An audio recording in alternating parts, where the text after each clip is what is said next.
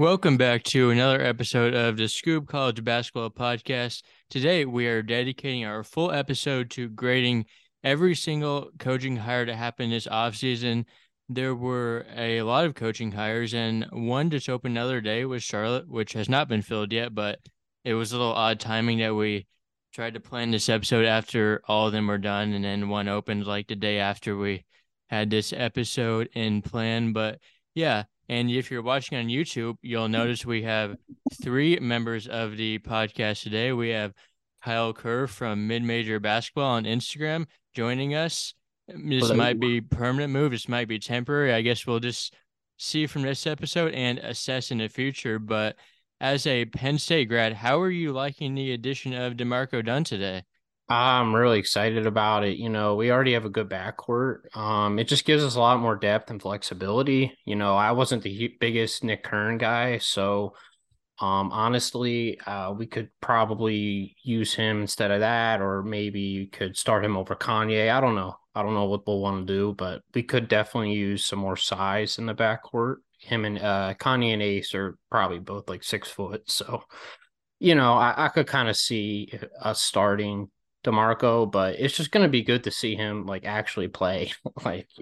He was getting 10 minutes a game last year, and yeah, I'll definitely take him with a roster spot, no question in my mind. Like we probably have like a top 6 or top 7 transfer class right now, which is insane to think about rating wise, at least. Coming in, I had the bar set pretty high. Like I told people, like you shouldn't be, crying because Schurz is gone. Like we got a very valid replacement. In my opinion, we had an upgrade. And it's really proving to be that way so far. There's definitely a lot of optimism. Yeah, and we will talk about that replacement shortly, which is Mike Rhodes. But yeah, let's just get right into the swing of the podcast, grading the high majors. Shout out to Matt Norlander for having the whole list that we kind of used for categorizing our list of coaching grades. So the first hire that we're going to talk about is Texas, who more elevated and actually hired Rodney Terry, but I gave this one a C minus. I've said multiple times that I do not like this necessarily because Terry has not proven anything in the past really. Dana, what did you give this in your grading scale? I think it's just for me. It starts at like and this is one of the first ones I graded and looked at. So I guess I was drawn toward the average and putting this one right down the middle. My average, my like true average, I call it is not a C but a B minus. Because I do think that, and you and I talked about this in a previous episode. Good to have the continuity of Terry elevating to the full time spot, but it's hard to assess. The resume isn't as deep because prior, I guess about a year ago at this time, right?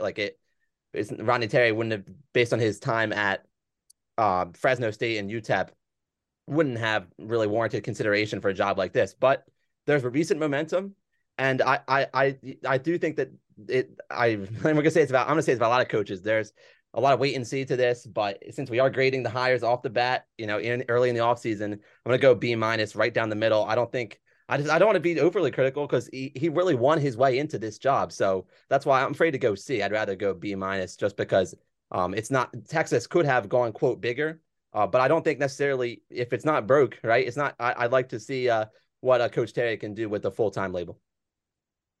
So it's funny, you guys gave him a C minus, you got a B plus, I got a C plus. So again, knowing his history from UTEP, which Austin taught me about, I didn't really know much about this guy. I was really put on to him right away and just saw what he could do. But I mean, any coach with an inherited roster, you got to, take with a grain of salt. You have to see what they're able to do without a lot of returners, without a lot of seniors. You got to see them actually like elevate talent. You got to see them how they are defensively with schemes, things of that nature. And we don't know that yet. And I feel like, with coaches that have this detailed past, like they're due to regress back to that norm at some point. And I'm kind of worried that we're going to see that this year with no Marcus Carr and a lot of big losses that obviously they did replace them, but they also had like no 2023 recruits, which is, people decommitting. That's kind of a red flag a little bit. So I'm going to take it with a grain of salt. Texas won't be bad this year per se, but like, there's definitely a bit of concern there. And I think the Rodney Terry of old shows up a little bit this year. Yeah, I do not love what they've done this offseason with the exception of getting Max Asmus. I mean, they had two five-star recruits committed and they both turned pro. The other transfers I don't love, but yeah, you just have to give him time and see if like some people are just like better fits at other places and others. And like Rodney Terry should be able to get talent. I mean, you can get talent. He got a ton of talent at UTEP, so like we'll just wait and see. But I do not like this hire from an immediate perspective. A better hire, I'm pretty sure we all would agree that Georgetown hired Ed Cooley. I gave this one A minus. I really like it, but there is a little bit of skepticism considering like he's never really been amazing at Providence. Like he's been good, but like I think people are maybe showing a little recency bias in this because he's been so much better like the past 2 years than he had been for his like previous 10 or however long he's been at Providence. But I still think this is a great hire, and Georgetown is a place you can definitely win more than at Providence. So I gave this one A minus. For me, this is an A. This is an A for me. Just to jump in, yeah, I guess there is recency to it, right? Like the recent success at Providence influences how we look at Coach Cooley. But I'm thinking about Georgetown's circumstances, the current situation in DC. What would the doctor prescribe for a program that's suffering from it's struggled mightily in conference play for so long that it's a proud tradition that's been overcome by apathy at this point with the fan base. And so Cooley has the personality and the resume to re-engage that group. Within the conference has been successful. The NCAA tournament history, he hasn't exactly like knocked the lights out in the NCAA tournament yet, but Georgetown wasn't going to get like Jay Wright to come through the door or anything like that. They weren't going to pull the absolute most star-studded name, but to make a poaching within the conference to try to revitalize a proud program, I think that makes plenty of sense. And Cooley, if he had stuck with Providence for another season or two, he would have had other options as well. So Georgetown's timing is good. I think this is an A. I have a hard time poking holes in this at this point. Yeah, I gave it a B plus. My dad went to Georgetown and we went to the Big East tournament like a year or two ago. And I just remember the whole crowd was like cheering for Ewing and everything. And they were even just cheering that the games were close. Like, that was a huge accomplishment for Georgetown. I mean, they were as deep down as you can go. And to get a really quality Power Five hire, who's made the tournament consistently, like that's all you can ask for. You're not going to get like a Final Four coach or someone who's been to multiple Final Fours when you're in a position like Georgetown is program wise. Not the name it used to be, but still a big name. And of course, he has connections in the DC area. He should be able to recruit from DeMatha really well, in areas like that. So I gave it maybe not an A because I gave a lot of A's here, B, and a lot of good grades. I have to say, most schools did a really good job with their hires this year. Because in years past, it's been bad. But that's foreshadowing. But I like Cooley, definitely. Yeah, moving forward to another hire that's on the opposite end of the spectrum for me grading wise, Syracuse hiring Adrian Autry to replace Jim Boeheim. I just don't love that they went inside the family here, honestly. Like I knew that was inevitably gonna happen, but like the way Syracuse has been playing the past few years, I don't know if just keeping it in-house is the best move to do. Um, there's really a wide range of outcomes, honestly, that can happen with this one. But it would have been nice to see a fresh face, someone that has really like proven they can win, because Syracuse could have got a guy that has proven they can win as a head coach if they wanted to. So yeah, that's the reason why I'm not super high on this one and gave it a C minus. I can see that. I can totally understand that. Things got really dry, stale at the back end of this Boeheim era. But I mean, most schools, especially a Power Six, that's like it's the house that Boeheim built in Hughes, right? And he was there for almost 50 years, or like there was a story that counted it as 60, like going on 60 years. That article must have been doing its math a little bit differently too. But regardless, it's decades on decades. And so more times than not, like that's an unprecedented run in any singular sports organization, like professional or college rank, especially professional is a whole different business. But college athletics, Boeheim, it was synonymous with Syracuse. So to have him retire as he did, it was inevitable that you were going to have a handoff to somebody who was an insider. But that I wouldn't necessarily paint Adrian Autry with a fat brush and say, well, just because he's associated with Syracuse already means he's going to maintain the status quo, for the Orange.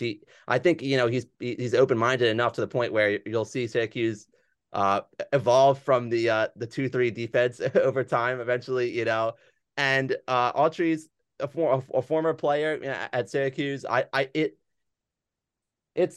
I think maybe there's some wishful thinking on my part. Like I would have been curious to see, who interviewed, if they really cast a wider net, right? Like I'm not even totally sure. I mean, it's a good job, but like how good is it? Like there hasn't been a search necessary, or there hasn't been a vacancy at Syracuse in our lifetimes and in our parents' lifetimes, pretty roughly speaking. So it's for me, I guess selfishly, I would have been really curious to see who could have gotten the gig, a larger name, but my ultimate grade is a flat B, because I don't think it was really feasible politically to do anything other than promote a Boeheim era, somebody who's already wearing orange. So that's where I stand on it. It may be for better or for worse, but I'm not going to necessarily penalize Syracuse the direction it went, just because as a practical matter, there was no way they were going to truly stray away from somebody who'd been connected to Boeheim before.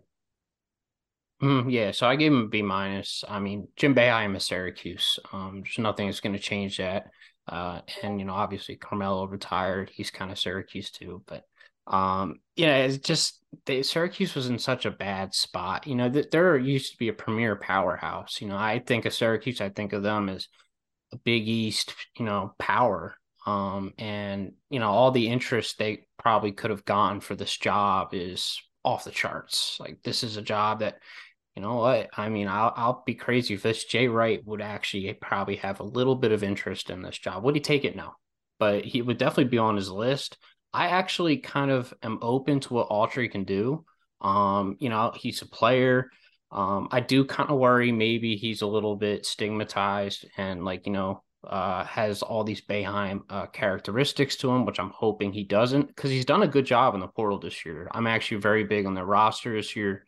I think they're going to be pretty good and surprise some people, but it's just going to be able to see, like, can he recruit when Judah leaves, when Starling leaves? Can he really continue to farm around and, find those kind of the crop, I guess, of talent? And I just don't know. Syracuse is still, a good area for basketball. It's still upstate New York. It still gets really cold. It's going to be hard to get people to go there, I think going forward. And the big thing is Adam Weitzman, their NIL guy, recently kind of backed off, and the Syracuse chancellor didn't want him doing anything with NIL anymore. So he's out of the equation. And I think going forward, that's going to hurt them, because he was able to bring guys like Jalen Hurts to the Carrier Dome.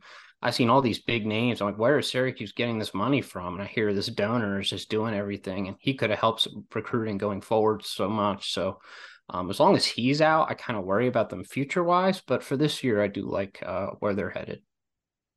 Yeah, moving forward to another hire that I am not super high on myself is Kim English, which I also gave a C minus, just getting all my bad grades out of the way right now. But there are reasons to like Kim English. He has a really good personality. People probably are going to want to play for him, but I don't think anything he's done as a head coach has proven that he is ready to move up a level. Like he's probably underachieved with the talent he's had in a mid-major league.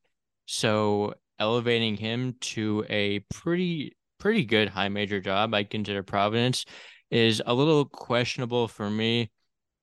Like I think he could be good over time. I just don't have any proof that he's a good coach right now, and probably would have weighed as a high major school. until he won a little bit more, because he's a guy that like probably would have ended up at a high major school at some point in his coaching career. I just think it's too soon based on what we've seen. Well, you may say too soon, or you can say it's a big swing on a young hot shot, right? Like in the NFL, everybody wants the young, not like not to say prodigy, but just you want to get the young talent first. Like it goes for players, but it can go for coaching as well. But yeah, so there are two sides to that coin. Is what I'm trying to say. For me, I wanted to go. I definitely don't want to go C, because I was thinking about C plus, but I get out a lot of B. So I guess I will go C plus, similar to how Austin was describing. Like it felt a little bit soon. There were just 2 years at George Mason, but he's going to be a good recruiter, and Providence has a lot to offer. Providence is a city. It's a cool city, cool spot, really good Big East fan base.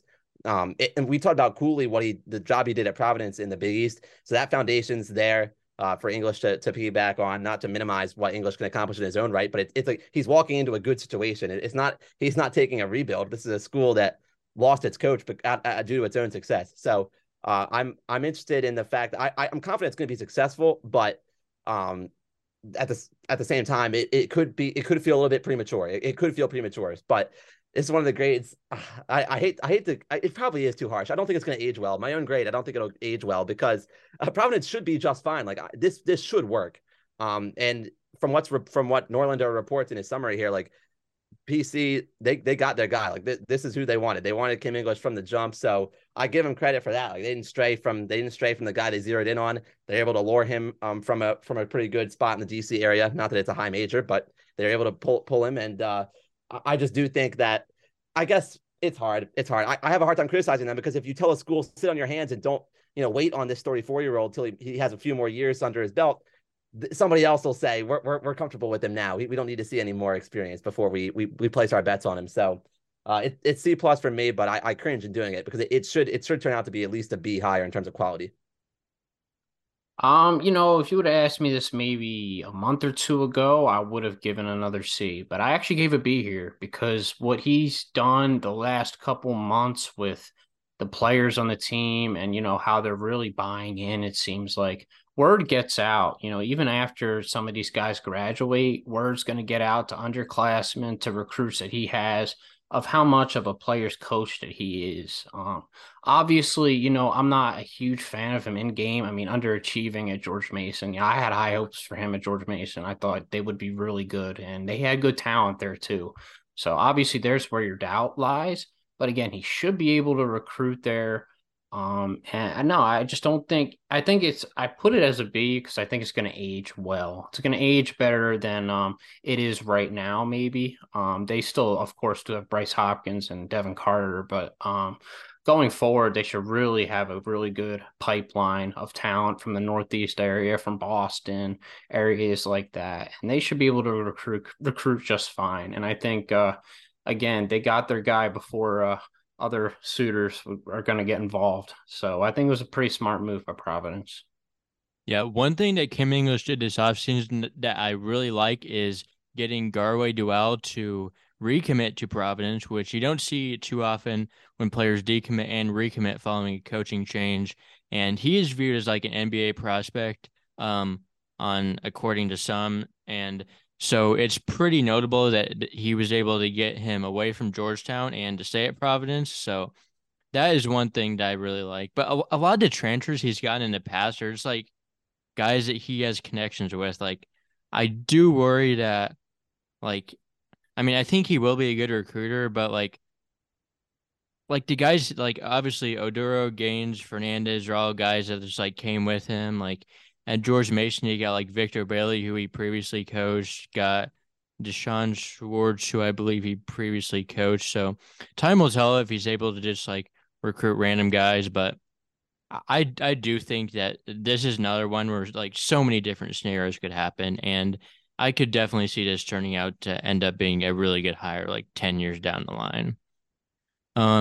Moving on to Kyle's former coach, Micah Shrewsbury, who is now the head coach at Notre Dame. I gave this a B plus. I like this. Shrewsbury is an Indiana guy. He's not a Pennsylvania guy, so he's coached at so many different jobs within the state of Indiana, so that'll definitely help. His recruiting in the state of Indiana will definitely show in that. I might have been a little persuaded by how he's put the roster together so far this year, as in not bumping him up to maybe that A- level, because right now they are like terrible. But I do think they will be good in the future because he has young talent. Just like if they don't get anyone else this year that's like really good, like they could be like bad, but he will be a good hire over time.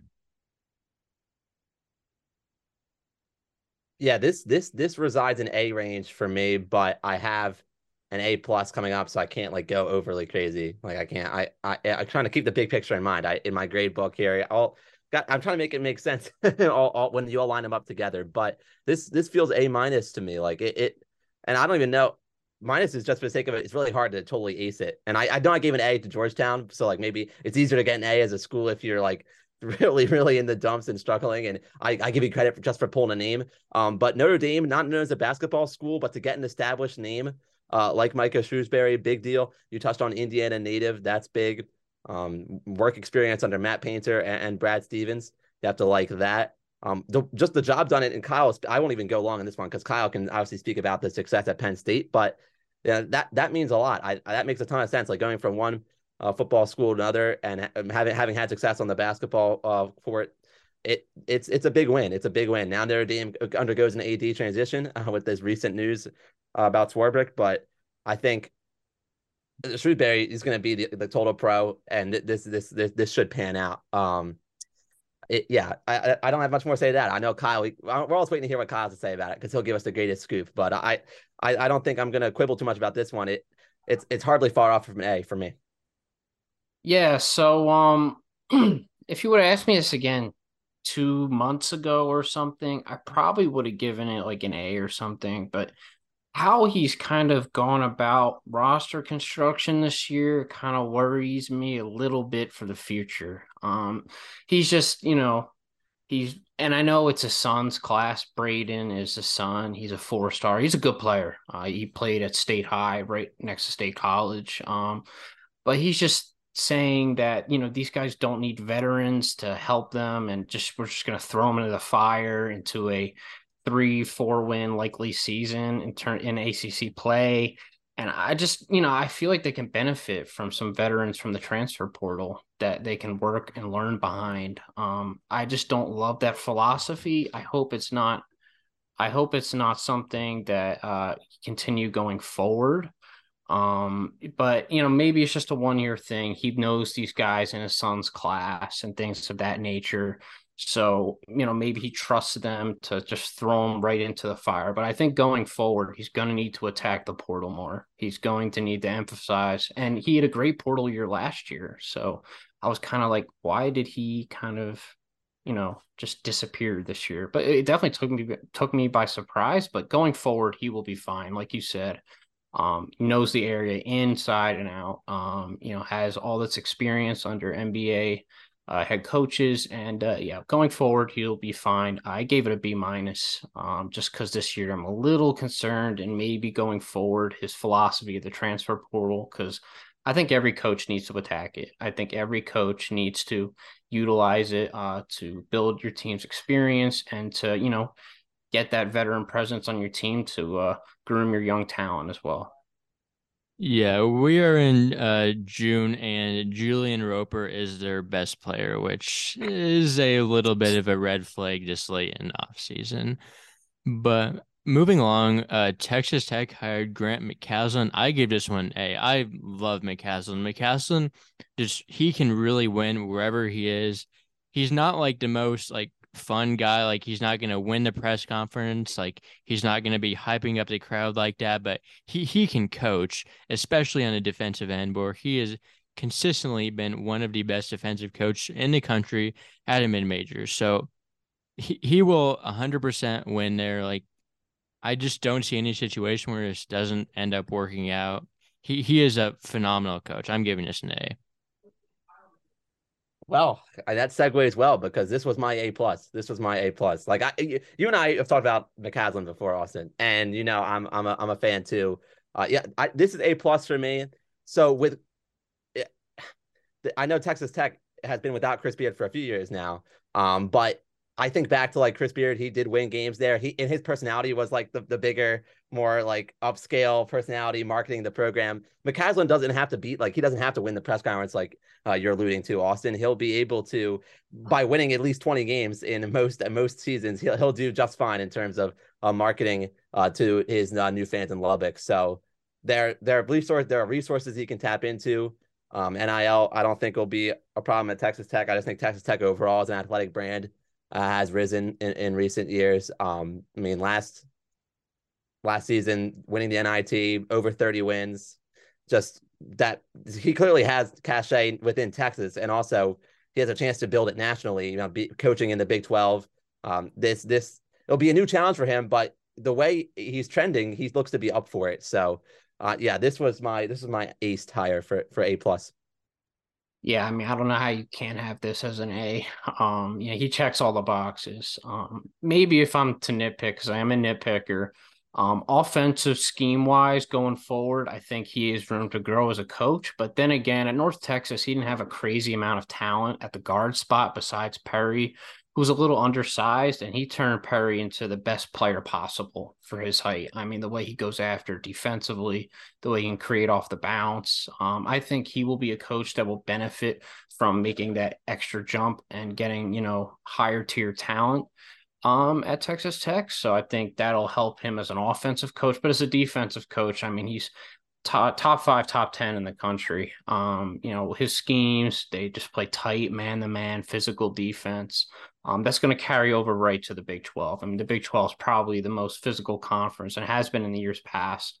The SEC is making a run for it, but I mean, hey, he's going to fit right there, and he's going to fit Texas Tech like a glove. Yeah, North Texas like hadn't been really a good program until he got there, and they were pretty much like a borderline bubble team every year he was there, or the past few at least. So he can absolutely win. And another coach who can absolutely win is Rick Pitino. I gave this one an A plus. I believe I only had 3 A pluses this cycle, but like you just can't get any better than Pitino. Like he is like he's one of the best coaches of all time in college basketball.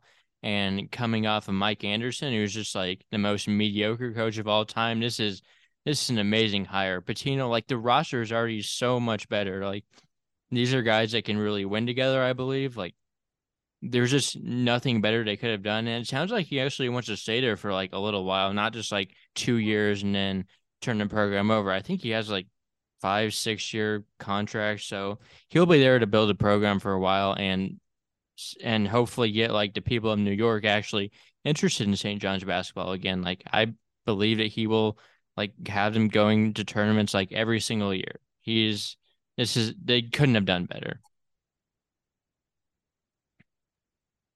Okay, so I agree with you in a number of ways. My only disagreement is that I don't think this will necessarily be the last job he takes.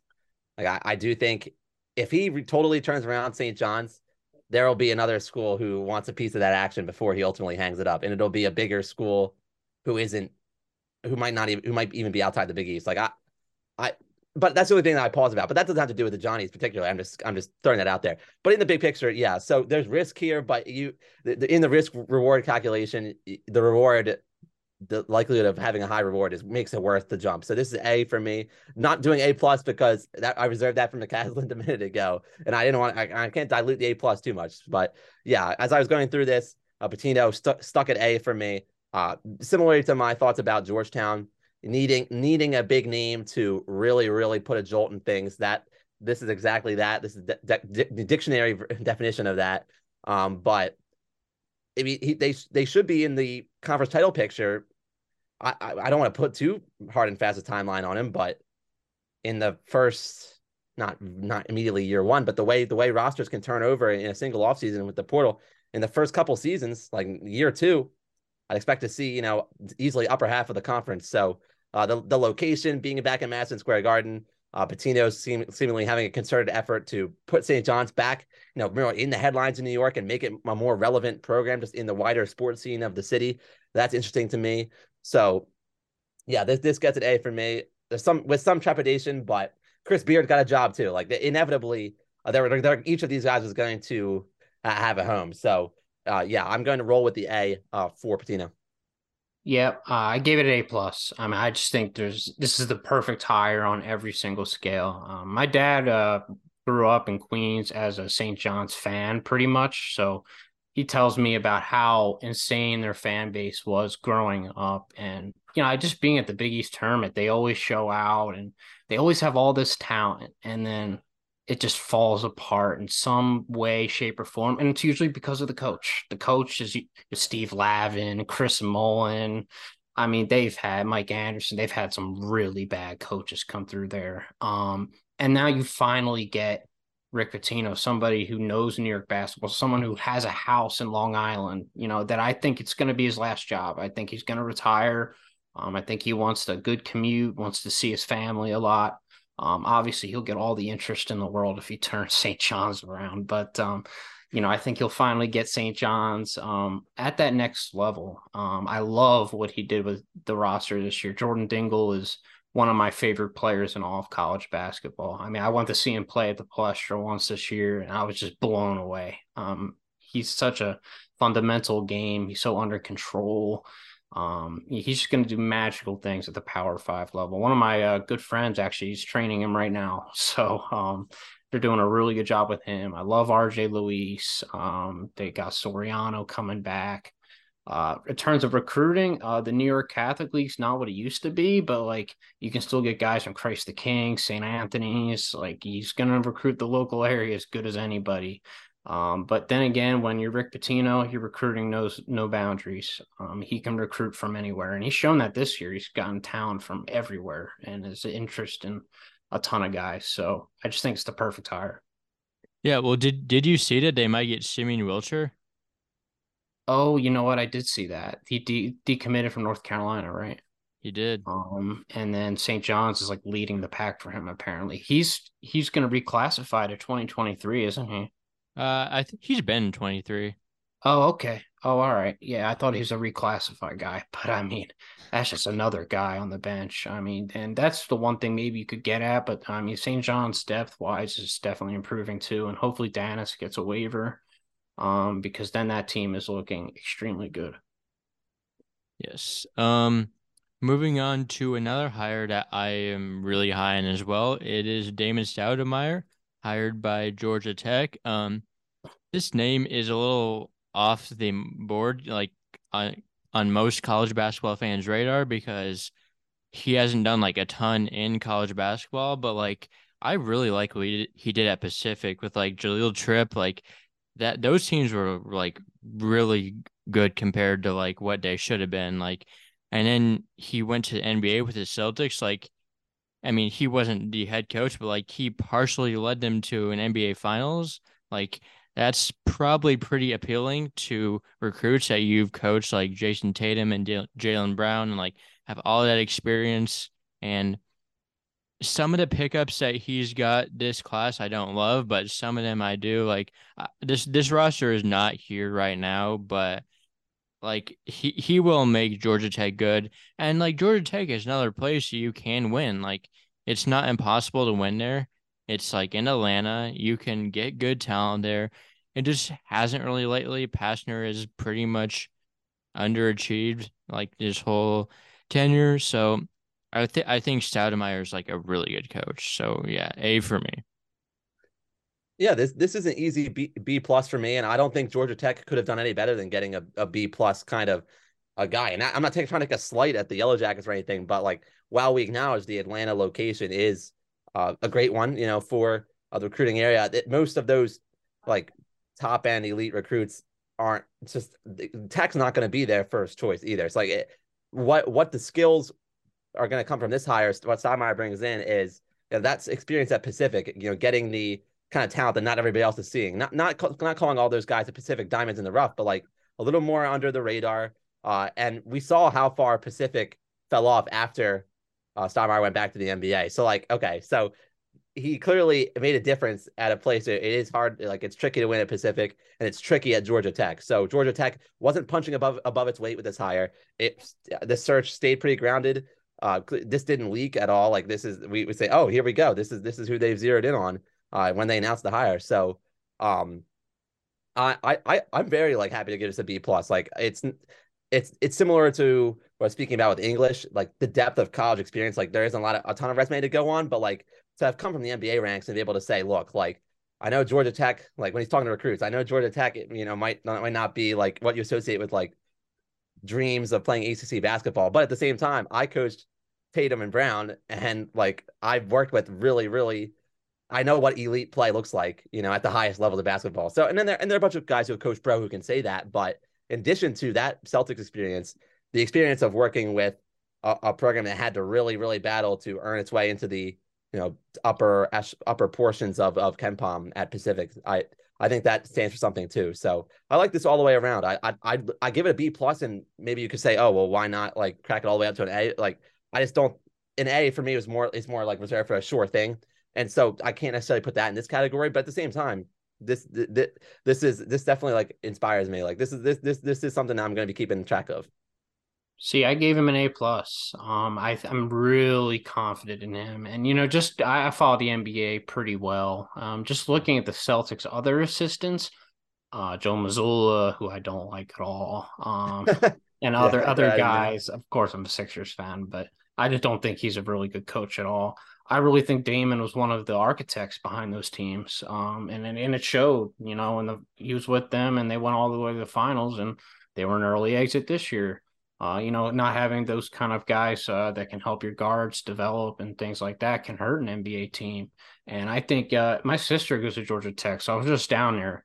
The facilities are nice. It's a great campus. It's right downtown. They should have no problems getting talent. We just saw, that Georgia's able to get talent now. Atlanta is a good recruiting bed. It's got a lot of basketball talent. They will be good going forward. Yeah, obviously, people might think, oh, they're going to be amazing year one. I don't love the roster either. Even in a weak ACC, I think they'll still do pretty good. There's some pickups that I like. There's some that I don't. But the fact that he was even able to get like some of the talent that I saw this year that was kind of like off the beaten track that you never see Pastner get or anything like that. Although he had a couple good recruits come through there over the years, but it's just the wide range of talent and connections that he has. It's just really going to, I think, take Georgia Tech to an entirely new height, even more than the Jose Alvarado days or that year when they made the round of 32 and were pretty good. But I think this just puts them on a really good track going forward. Yeah, Ole Miss hired Chris Beard, which I kind of struggled to do this. Like I was kind of determining whether I wanted to include like what happened at Texas in my grade. But ultimately, I decided not really to because I feel like that's the first like thing that's negatively happened like with him. If there's like another thing like that would be really concerning, but I still ended up giving this an A because like I think from just like a purely basketball perspective, like this is another one where you just couldn't have done any better. And like this is like a great pull, honestly, because if Chris Beard wasn't coming off all these like scandals and stuff, like he would not even look at Ole Miss. So, and it's probably going to be hard for another school like to get him because there's always going to be those questions. So, as long as he stays out of trouble, I'm giving this an A. He's a phenomenal basketball coach. I see. I'm picking up what you're putting down. I'm feeling you, but as I go into this grade, this was my least favorite to do. I have Chris Beard fatigue now from her earlier episode because it's just such a conflict on and off the floor. I mean, we do know charges were dismissed following the arrest on felony domestic violence charges back in December. I mean, the police report associated with that is still going to follow him. I mean, I'm not trying to again, I put on the caveat already, like we had that legal outcome, but even so, like you have to, that's part of this picture when you talk about, okay, hiring a head coach is going to lead, all the student athletes between 18 and 22 years old. Like it's just something you have to account for. But like the way Beard has ascended as as a basketball coach in his career, like he's been one of the biggest risers in the sport. And so the fact that he winds up at Ole Miss, which is one of the least attractive jobs on the basketball side in the SEC, like on paper, like it's a boon for Ole Miss. It's a boon for Ole Miss. I think you don't make this hire unless you're confident that you're putting a lot of trust in Beard and that you're putting trust on your just infrastructure what you have in place. Um, and I'm gonna go ahead. I can't give it an A just because of the questions off the floor. Like and again, I don't make it sound unfair because we do have an outcome from the legal process that concluded, but that doesn't wipe everything away for me. Like it's a lot hovering over him. So I drop it to B, but it's still I don't blame Ole Miss for making this move. It's just it's not my cup of tea. It's because it's so soon. Like this wasn't all that long ago that we just got the charges dropped. So, um, yeah, I struggle with it. I struggle with it because everything you said, Austin, makes perfect sense to me. Style of play. I mean, it's being a head college basketball coach, especially on both the men's and women's sides now, is so much more than just the X's and O's. Like he's especially in the NIL era. Like Beard is the face of the franchise. He can be a CEO type. Um, he's a great marketer of a program. Clearly, his own actions tarnished the brand of Texas, and that's why that ended. But yeah, my rambling answer here because it's hard for me to get into even try to focus myself on this because there's so many ways you can turn with it. But I go to B, but it's not out of on the floor reasons. Yeah, I went with an A. I just definitely a school like Ole Miss getting a guy like Chris Beard, like who would have ever thought? I feel like these allegations were the best thing to happen to Ole Miss. Like, there's no way they would get him without that. And, the interest was a little bit spotty. With other teams were taking it with a grain of salt, and Ole Miss just swiped in and just grabbed him. I think they did a really good job there. All from his days in Little Rock, he succeeded in small markets, he succeeded in big markets. I think at a smaller school, away from, the big media attention over this will kind of help him basketball wise to just focus on elevating a program that needs it. I mean, Ole Miss has been awful under their last coach, who I always just blank on. He was brutal, dude. Kermit Davis. Kermit Davis was, I didn't think he was that bad right away, but then the more and more I watched, like offensively and defensively, they'd be doing great in a man-to-man defense, right? And then all of a sudden, since he has this obsession with his 1-3-1, he'll just switch to the 1-3-1. And then Tennessee, I remember before the first half ended, Tennessee would score like 4 straight baskets after they were playing great man defense, just because he loves his gimmick zones. So I love Beard being the fundamental defensive coach. They're not gonna just be crazy defensively scheme wise. They're just going to play straight up man. And I think he's a much better offensive coach than Kermit Davis. That was his biggest knock as a coach. And, the way that Chris Beard got all of his players to come back from Kermit, everyone returned pretty much. They got all these transfers. Some of them need waivers, but, I mean, obviously, even this year, if they get those waivers cleared, they could easily be in the tournament picture. I mean, 100%. And going forward, they most certainly will be. So I think it's just a great hire. Yeah. Moving forward to Mike Rhoades, who I know you will have a lot to say on, but I gave this a B. The fit is honestly a little weird here. It's not like terrible, it's just a little weird. But Rhoades is like he can win, and I don't think he'll have any problem winning at Penn State. Well, I don't know. Penn State's a hard place to win, but I think he can like kind of carry on what Shrewsbury had been doing, like maybe like be like consistent like 10 seed or in that range. That would be ideally what you'd want to have at a school that's not really focused on basketball. And yeah, like I do kind of like the transfer class. It was looking a little bland, but it's as time went on, it started to pick up more steam and they got some good later pickups in the cycle. But yeah, VCU sends a lot of coaches up to like the high majors, and Yeah, Rhodes should be successful, as have the last two in Will Wade and Shaka Smart. I want to defer to Kyle. I think Kyle has to go before me on this one. I want to be. I gotta be gentlemanly here, especially All right, Kyle's that's first fair time on the enough. show. Come on, Kyle. I want to interview. I Fair want you to enough.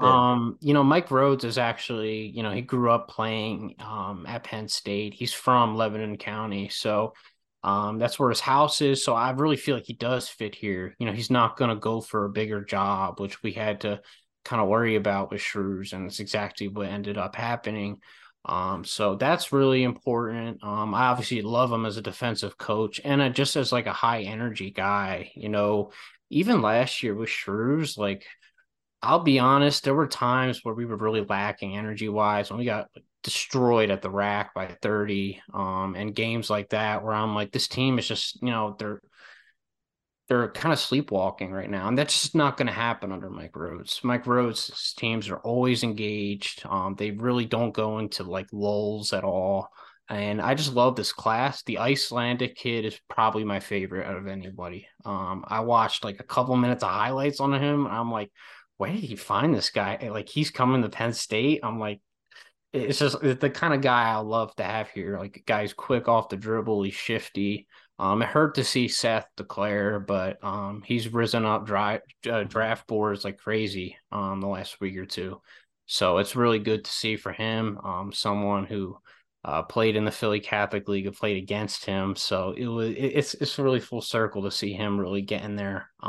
So really good for him. But I'm excited with the future with Ace Baldwin. Loved Ace at VCU, and I like most of the class, and I think going forward he should be able to recruit well because he has Phil Martelli's son on the staff as well. So you have a direct Philly pipeline there. I think the assistants are much better than even the ones Shrews had. So that's where the hire really gets me excited. That's a good point about something I certainly overlook. Like I'm a culprit of this is like overlooking the ability of the newly hired head coach to formulate a staff that really makes a difference in recruiting and can support. I mean, this isn't the case with Rhodes, but in the case of a first time head coach, like I think we should spend more time looking at the staff and kind of gleaning, what you can infer there. But as for Rhodes, very very solid B for me. VC like at some point I don't want to associate Rhodes just with VCU and say he'll work out just fine because it's a VCU onto a P6 job. But like the institution VCU clearly has readied coaches for this kind of move. So I think it's a high mark for him to come from that program. So I like that. But no, to his own credit, the style of defense that Rhodes we saw him run at VCU, kind of that pressure, more frequent pressure, extended pressure. The Big Ten teams might not be as used to that in conference play on a regular basis. I talked with Austin about that on a previous episode. I forgot to touch on that. Yeah, Thank you.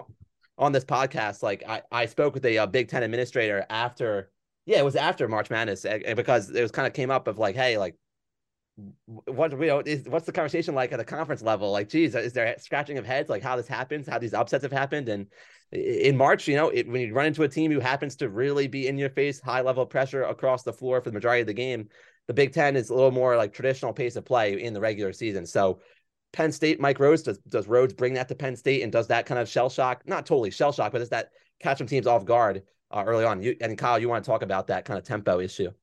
Yeah, so that's another thing. Like when I saw the hire, I'm like, the Big Ten tempo wise is so hard to watch. Like Rutgers, Northwestern. Oh, like Yeah. I can't watch those games, man. Like, and it's not that just the defenses are good. It's more of the offenses just being bad. Like there's no ball movement. Everyone's just trying to post up everyone. Like the two guards are trying to post up bigs because they can't beat anyone off the dribble. It's stuff that's really hard to watch. But with Mike Rhodes and honestly, the Big Ten doesn't see a lot of full court presses. I think that's something we will do a lot of.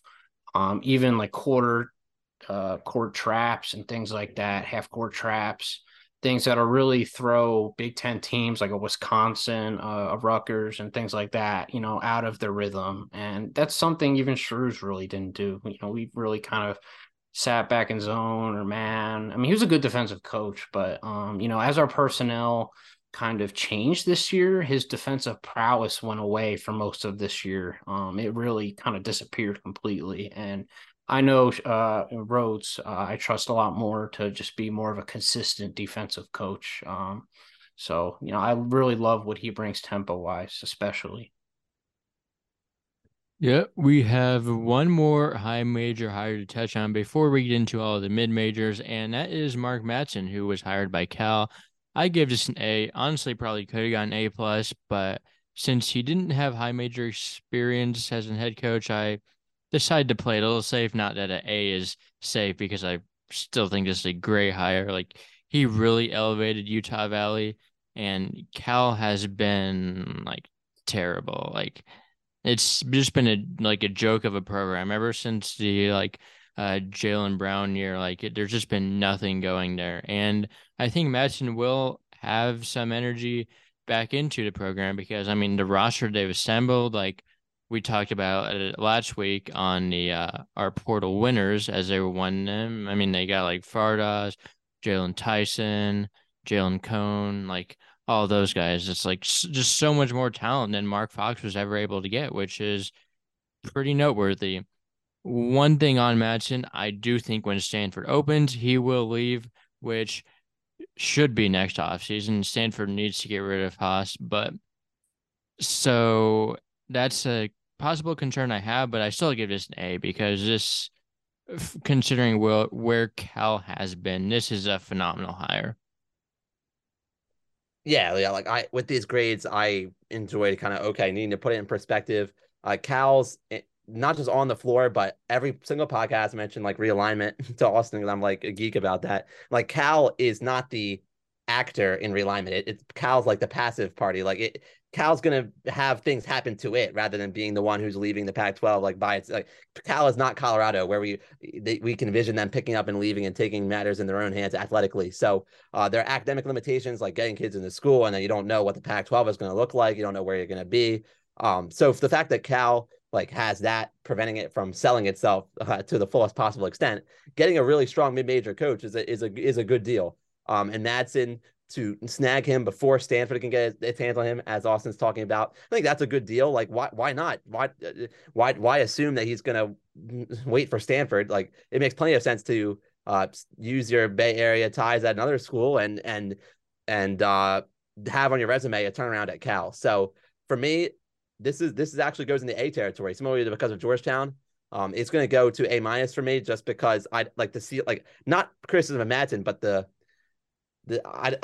how much can he accomplish before Stanford inevitably gets in the picture? Like I'm not totally sure, but Fardal's Amax is somebody who's been coached by Madsen. Utah Valley had good years with him, so I do think that this is a good move. It's just one of the most feasible ones you could have for Cal. They maximize what they could do, and yeah, I'm happy to give it an A. But again, thinking the picture of McCaslin, like I'm sure that's going to work, and that's going to have a really high ceiling. Thinking of Cooley, I think that can work as far as not just rebuilding Big East play, but deeper in the NCAA tournament. I don't know that I can picture Cal necessarily like as quickly working its way back into being a real national force, but in the region, makes a ton of sense to kind of get some respect in the region, which it did not have on the floor last season. I wanted to go A plus as I love their transfer portal class, but then I moved it back to a B plus because I know the inevitability that Jared Haas is going to be gone next year unless some Christmas miracle happens down at Stanford with their Christmas trees and everything. But until that happens, I think he'll be there for this year, and I think they're gonna.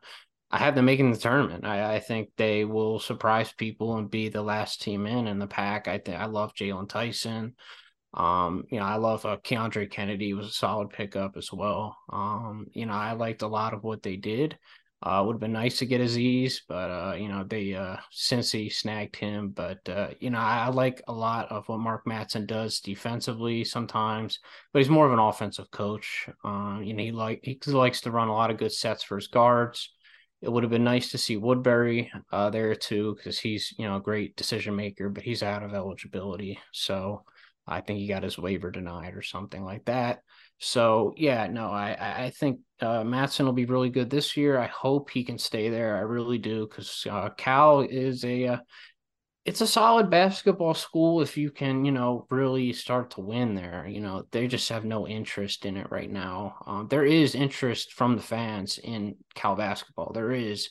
You just have to kind of reignite it a bit and put a spark into it. I remember I seen a picture of Dylan Brooks back when he was at Oregon. I'd never seen the pavilion there, the Haas Pavilion, that filled ever. I'm like, how the heck was that like sold out? So like they can do it. They just got to put a winning basketball team on the floor, as as the answer is for a lot of programs. Yeah, so that concludes our high major portion of the episode. Um, Mid majors, we're not going to talk as much about every individual hire, partly because we have a limit on how much we have Dan here, as he has another podcast to record tonight. But yeah, we'll still talk about all of these and get them in. So without further ado, let's go into them with American, who hired Dwayne Simpkins. I gave this one a C. I did not love that he hadn't really been on any teams as an assistant before that had really won that much. And so that I didn't like it from that perspective. But on the plus side, the reason to like him is because he's worked at a lot of jobs in that DMV area. And I mean, you're obviously not going to get like the good DMV guys, but like some other like solid mid-major DMV guys could potentially be making their way to American with how much Simpkins has been in that region. So yeah, not super high in the higher, but also like I just don't know a ton about him. So that's another reason why that grade might be lower than it should. So solid C for me. As somebody who resides in, I don't reside in the DMV. I mean, I could if I made. I mean, Kyle will come out on this. You sound like an East Coast guy, Kyle, but like it's not Delaware, Maryland, Virginia. It is DC, Maryland, Virginia. But I'm still right next door to the true DMV. So like and most of these mid-major jobs in the DMV, it's important to have a head coach with ties, some kind of ties, or if not, have a staff that can constitute a lot of ties to schools in the region and experience recruiting a really solid area. DMV is a good spot for mid-major basketball. So this perfectly makes perfect sense to me. Like I have to give it a B because it checks out perfectly. And I don't see like a major flaw with it. It was on Kim English's staff at George Mason, originally just from Maryland. American is not even like the biggest name in DC because you of course have the George Washington Revolutionaries already in the picture at the A10 level in DC. But yeah, I think Dwayne Simpkins could be one of the best coaches in the Patriot League, like in pretty short order. This makes perfect sense to me. Yeah, no, I give it a B minus. As far as these mid-major schools go, geographically, you got to get somebody from the area. It's going to be very unlikely you're pulling recruits at American from California or Texas. You got to recruit in your set area. You need, somebody who has deep roots in that area, and to get somebody from Kim English's staff, George Mason, who did a pretty solid job there on the staff there. So, I mean, it's really all you can ask. And I think with a lot of these mid-major schools, it's important to stay in house. You really they can't take that risk of going outside of house because they're not going to find anybody. So, it's important to stay in house. It's important to keep growing the coaching tree that they have with certain staffs and things like that. So I think American did good. And again, the Patriot League, not exactly a great league, so he's going to be pretty high up there as far as coaches go in that league. So yeah, no, as far as that goes, yeah, no, American should be pretty solid going forward. Yeah, going forward to one of my favorite hires of the cycle in Brian Hodgson for Arkansas State. If this was graded solely on the portal class is this offseason, he would get an A plus plus, but because I have questions about like how good of a coach he actually is, because I think that's something that's also very important, as just as important as actually getting the talent and coaching it. So I only gave it an A, which only gave it an A is probably a little, yeah, but yeah, I still love this. Like he was Alabama's like recruiter, like he's gonna get guys and he has got guys. Yeah, we'll just see if it works out on the court like that, but I really love this offseason. Like they've had one of the best offseasons in college basketball, in my opinion. Yeah, it's an A for me as well. And like accounting, you already talked about the A plus off season. This was an anticipated move. Coming from Alabama, like good staff to come from. Nate Oates tree. Um, I'm about it. It's an Arkansas State program that has not made the NCAA tournament in my lifetime. And Kyle, you outnumber also me, I guess, by a few years, but it's been a good while for since Arkansas State's been in the dance. But the Sun Belt, one thing I know about the Sun Belt is doing a lot to try to improve its basketball reputation, trying to strengthen its position in terms of ratings and all of that as it stacks up with the rest of Division One. But in the meantime, it's a gettable league as I see it, and this is a really good choice to try to position Arkansas State for the next generation of that conference's basketball. So all around, it gets the A for me. Yep, triple A's. So it gets an A from me. There's so many Alabama assistants that were hired in this cycle. So, I think there's 3 at the mid-major level alone. This guy's, great recruiter. You can see with this portal work, they got anytime you can bring in talent from Buffalo. Obviously Buffalo hasn't had the best coaches of the last couple of years, but they always bring in talent. There's one thing about Buffalo. So, I forget the dude's name, but they got him in and they got a ton of other guys. They got Freddie Hicks from Tarleton, who I love. 6'6" combo guard, good on both ends. The Sun Belt is one of my favorite conferences. I was big on them last year. I thought they would break out as a conference, and they did in a lot of ways. And this year it won't be as strong.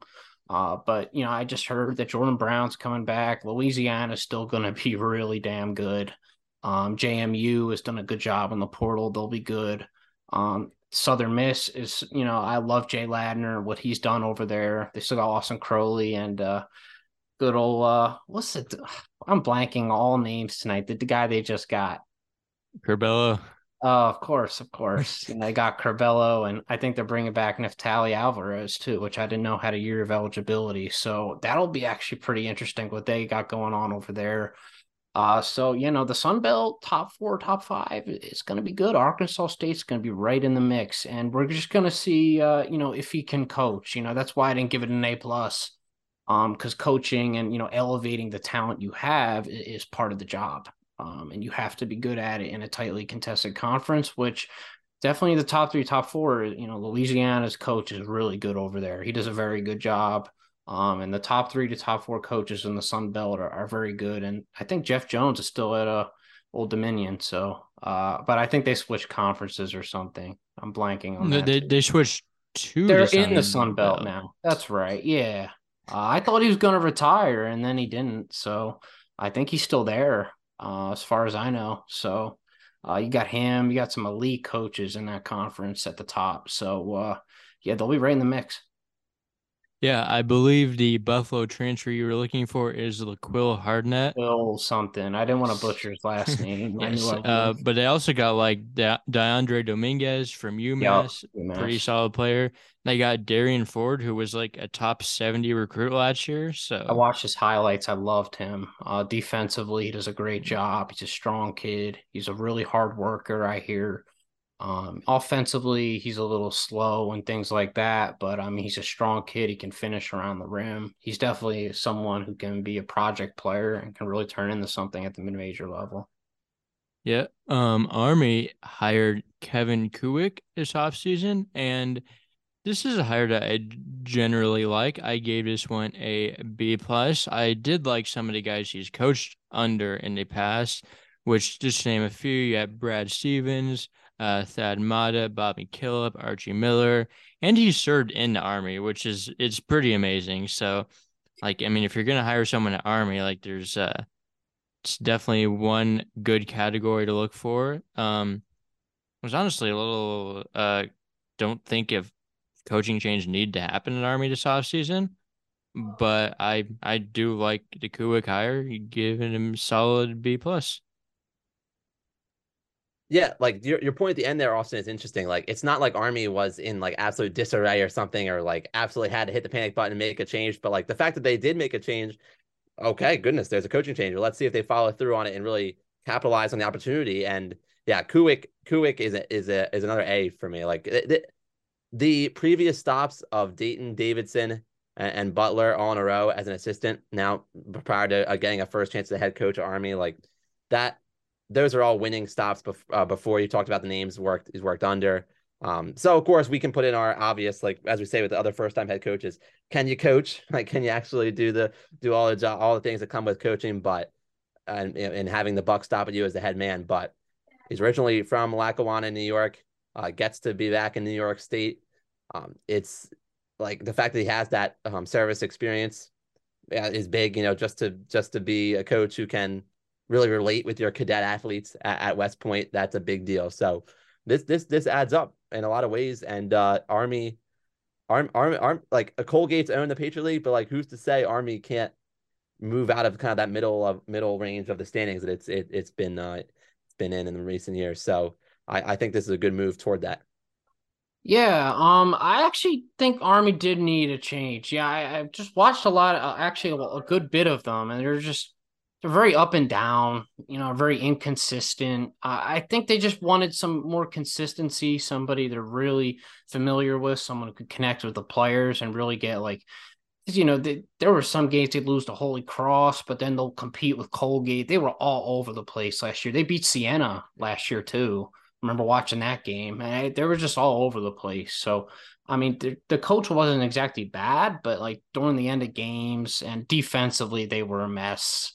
So no, I feel like a change was kind of necessary, and I think they made an upgrade here. You get somebody who's also familiar with New York State and upstate New York, and can kind of maybe get some recruits from the Albany area, as Albany's in a complete disarray right now. You can kind of fetch transfers from anywhere in New York and, go to like Vermont and get some too. So, the surrounding states and things like that. So, yeah, no, I like this hire a lot. Definitely one of the ones that I know more about than the others.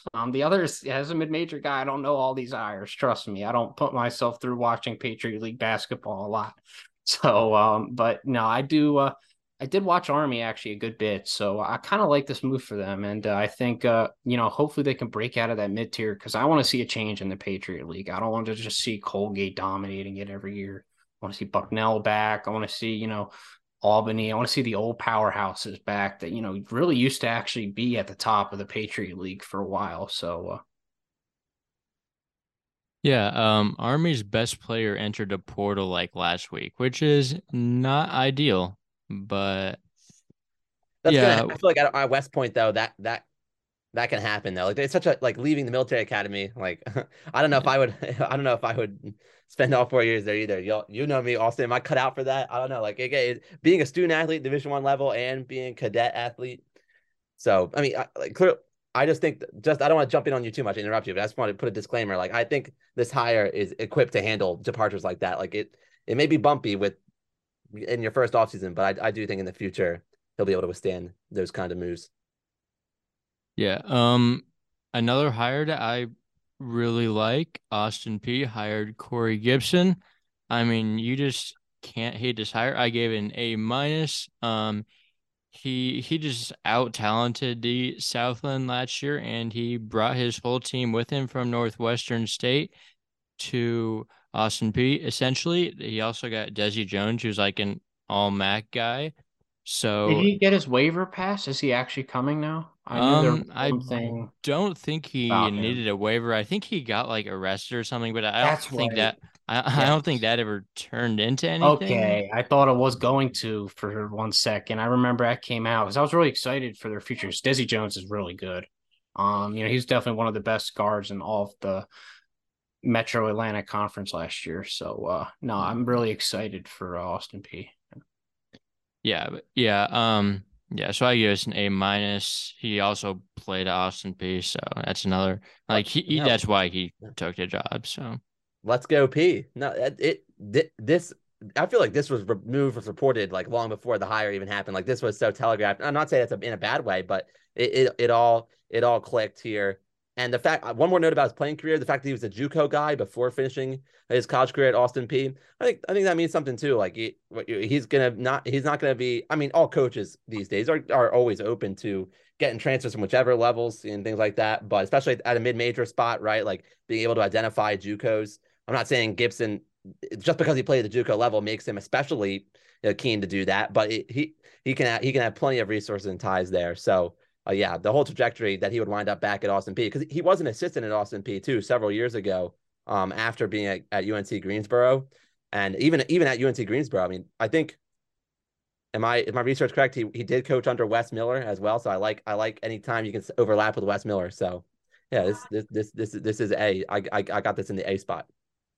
So I actually have this in the B spot, which I'll get to. But culture wise, and Austin Peay needs to get, their fan base back. And this is a hire that the alumni is behind. Everybody is behind it. I remember just going on like some Austin Peay boards or whatever for this, or I don't know. I saw on their Instagram page, but they seemed very happy about the hire. My question marks come with his actual ability to coach, which I don't really. In the Southland last year, I feel like he could have done more defensively, especially. Like I think he needs a lot of work on that end. But I think it also is kind of to do with the personnel he has. Sharp isn't really a guy who wants to put in a lot of effort defensively, and that could also come from the coach. Isaac Haney is kind of undersized. That's also an issue. So I just want him to kind of make some strides as a defensive coach.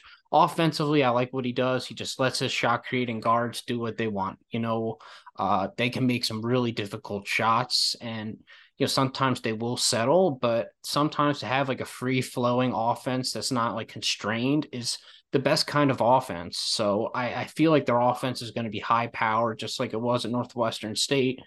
And they'll be in the top-ish part of the ASUN. I don't know if they'll win it. There's a lot of turnover in the ASUN, luckily, so it's a good year to kind of move into that conference. They'll definitely be the upper echelon of the conference, though. So I gave it a B because I want to see some progress as a defensive guy, but as an actual coach and getting the program, back to where it needs to be, it's an A from that standpoint, 100%. Yeah, I kind of do agree with your skepticisms because it's not like he outcoached everyone. He just kind of out talented them. Like the guys he had were just not Southland players.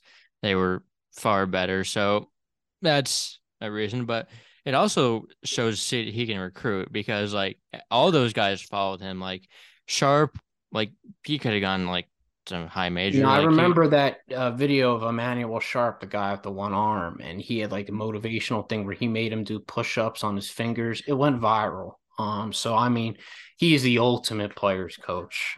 Even just from seeing that video, the players love him. So when I saw that video and I see all of his players follow him, I'm not surprised at all. Like I learned the kind of coach he was in a 2 to 3 minute video, and sometimes you really can. And he's a really special coach when it comes to connecting with the players. Yeah. Another coach that I think was a hire to have in the A category as an A minus. I have Todd Simon, hired at Bowling Green after some years at Southern Utah, where he really elevated Southern Utah. Like he really made him into a contender in the Big Sky and then the most recent year in the WAC. But yeah, he's actually from Michigan.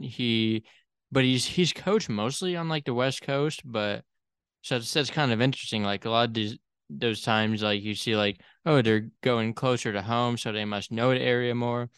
I don't know if he'll know the area more because he's been on the West a lot. Was at UNLV for a little bit, but still, like he just really elevated the shape of the program. And Bowling Green is another program that needs elevating. After they've had some talent with their last coach, but just like he was just not a good coach. So I think Simon is a good coach. So that's why I gave an A minus. Yeah, this is one of those. I think the move made more sense for the school than it did for the coach. It's going to be a tough ask. It's going to be a tough ask for Todd Simon. I think he's up to it. Being a Michigan native, went to Central Michigan, but he could have paved a way to a better job still out west. Like he's been recruiting out there for so long. I don't know. I'm not confused by it. Like at some point to be a head coach at, I mean, not to use like football terminology conference wise here, but an FBS level school as opposed to an FCS level school at Southern Utah. Like I get there is a move up. here, in a way. But it's not there. The cupboard isn't bare or anything. And his record was good at Southern Utah. But I don't know. It's hard to like, I guess the grade ultimately is given to the school, not to the coach. So as far as the grade goes, perfectly passing grade for me. Like it clears the eye test for me. I go B plus. I have B plus as well. I'm a big Todd Simon guy. Obviously they had probably the craziest win of all of college basketball was that game against Utah Valley.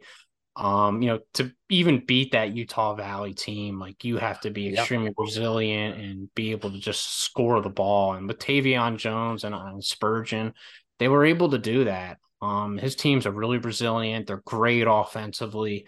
Now, the thing with that kind of concerns me about this hire is that Bowling Green was probably one of the worst defensive teams in all of college basketball. Like I just look at even box scores and I see them giving up like 110 one game, like 90. It's like we can't be giving up more than 80, 90 points, especially in MAC play to some bad teams. So I don't know if he solves that problem because I think that's a whole other thing. And he's not really that familiar with the area. Plus, it's not a great recruiting area to begin with. That's where the skepticism arises, but I think he's up for it.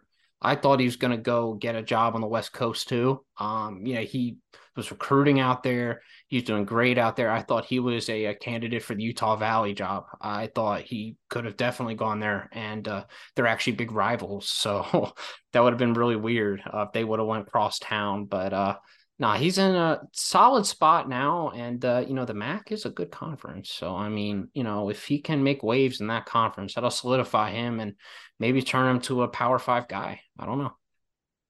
Yeah, potentially. Austin, I have a question for Moving. you on the format of this. With my limited time remaining, do you want me to moderate it and have you guys dish on just with the time we have with the number of mid-major coaches left? Like I can tee it up for y'all. Yes, that would work. We have That's been cool. talking a little too much about some of these mid-major guys, so You, it's you fun, know, but I'm a mid-major guy, and Kyle's name, mid-major's in his name, so you know what you're getting, Austin. You know what you signed up for. But Okay, the other ones I do not know anything about. You just happen to bring up the ones I know about, hey, there you go. You're being modest, but yeah, I mean, Austin, I'll tee up first one. Very appropriate for me. I get to talk about introduce a Patriot League school. Bucknell hires John Gifford III to replace Nathan Davis. yeah, I gave this one a B plus. Was on staff for some of the better years at Bucknell. Has some NBA experience. No head coaching experience, and head coaching experience is always a plus, but I still gave this a B plus. I think it's a good hire. Yeah, I gave it a B. I always have a bit of an asterisk when a former player becomes a coach because it doesn't really always work out. So, but it's good. Bucknell needed a change very badly. They were really just losing their prowess, as a program. So I really think getting, a new face, getting somebody who's played there and things like that is, I guess, a positive step in the right direction, even though there's obviously going to be some skepticism. That's just the nature of that job right now. But yeah, no, I definitely feel like they have some winning seasons ahead of them. I don't know if they'll thrust right to the top of the conference or anything, but they'll take it year by year and I think get back to where they are long term. The Buffalo Bulls to get back in the MAC. Buffalo added George Halkovich to replace Jim Whitesell. Buffalo has a history, NCAA tournaments with Bobby Hurley and Nate Oates. But what do we think about George's chance to bring the Bulls back to some prominence? Yeah, well, I gave this one a C. I don't know if it's like a terrible hire in itself, but he was like they went through so many guys that declined the offer, so he was not high up on their priorities of who they actually wanted as a head coach. I know they did offer a job to Ben McCollum, the Northwest Missouri State head coach. Just wanted to throw that in there, but There you go. yeah. And for some reason, like the Jay Wright Tree guys haven't really been good, like which is odd considering he's one of like the best coaches ever. So I don't love this, but solid C. Yeah, the J Ray True guys haven't been good. I gave this an A though, so this is where we really have a big disparity. Finally, good. I'm from the Villanova area. I'm gonna have to ride with, and I've known Jay Ray and met him a couple of times through my grandpa. So I'm I'm going to ride with this member of the tree. I know Ash Howard and other guys of the J. Ray tree have not done as well as, we would have hoped. But, at Buffalo in a MAC area where he's familiar with the area too, I feel like he can get a lot of talent in. Buffalo is, I don't think they'll ever struggle getting talent in. It's a really good area for basketball. You got the whole state of New York to choose from, and it's a mid-major brand that recruits like from going from JUCO. They've gotten JUCO guys in the past. I feel like I don't think the entire J. Ray tree is going to be trash. I feel like at some point we got to have somebody from that tree who's going to be good, right? And I feel like Halkovich is going to do a better job than the last guy. I forget the Buffalo's last coach, but he was awful. I mean, they had a lot of talent too. No shortage of talent ever at Buffalo, and they got hyped every year, but I saw right through it. So I hope we can get back up to that level where they're consistently performing with talent and being at the top of the MAC where they belong. Moving back out west to Cal State Northridge, which dipped in Division II to get a coach with a really strong winning percentage in Andy Newman. I love this hire. I gave it an A minus. But yeah, I really like this. He's been fantastic at Cal State San Bernardino. In fact, like they had so much talent on their roster. Like you look down the roster, you see a lot of former D1 guys. They legitimately have like way more talent than Cal State Northridge did last season. So that's kind of interesting to see. He has some coaching experience as an assistant at Cal State Fullerton. Was also the interim for 1 year there. 1 year there. So he kind of has a little bit of head coaching experience, sorta. So yeah, I love this hire. A solid A minus. Yeah, I mean, sometimes for some of these really bad programs, getting the old coach out is a W in itself. And they were probably a bottom 15 to bottom 20. I might be putting it nicely, program in college basketball. So getting even a guy who's good at the D2 level, because the California area is a lot of good, formidable D2 teams, a lot of good D2 talent. They were just not competing talent wise, coaching wise, from any standpoint. So to get somebody who has some track record, some positivity in the program is going to be important. So I give it a nice B plus. I feel like as for Cal State Northridge, that's as good as you're going to do. Working back over to my neck of the woods, a lot of work to do at Coppin State, and Coppin State makes the move on from Juan Dixon and into the Larry Stewart era over at Coppin.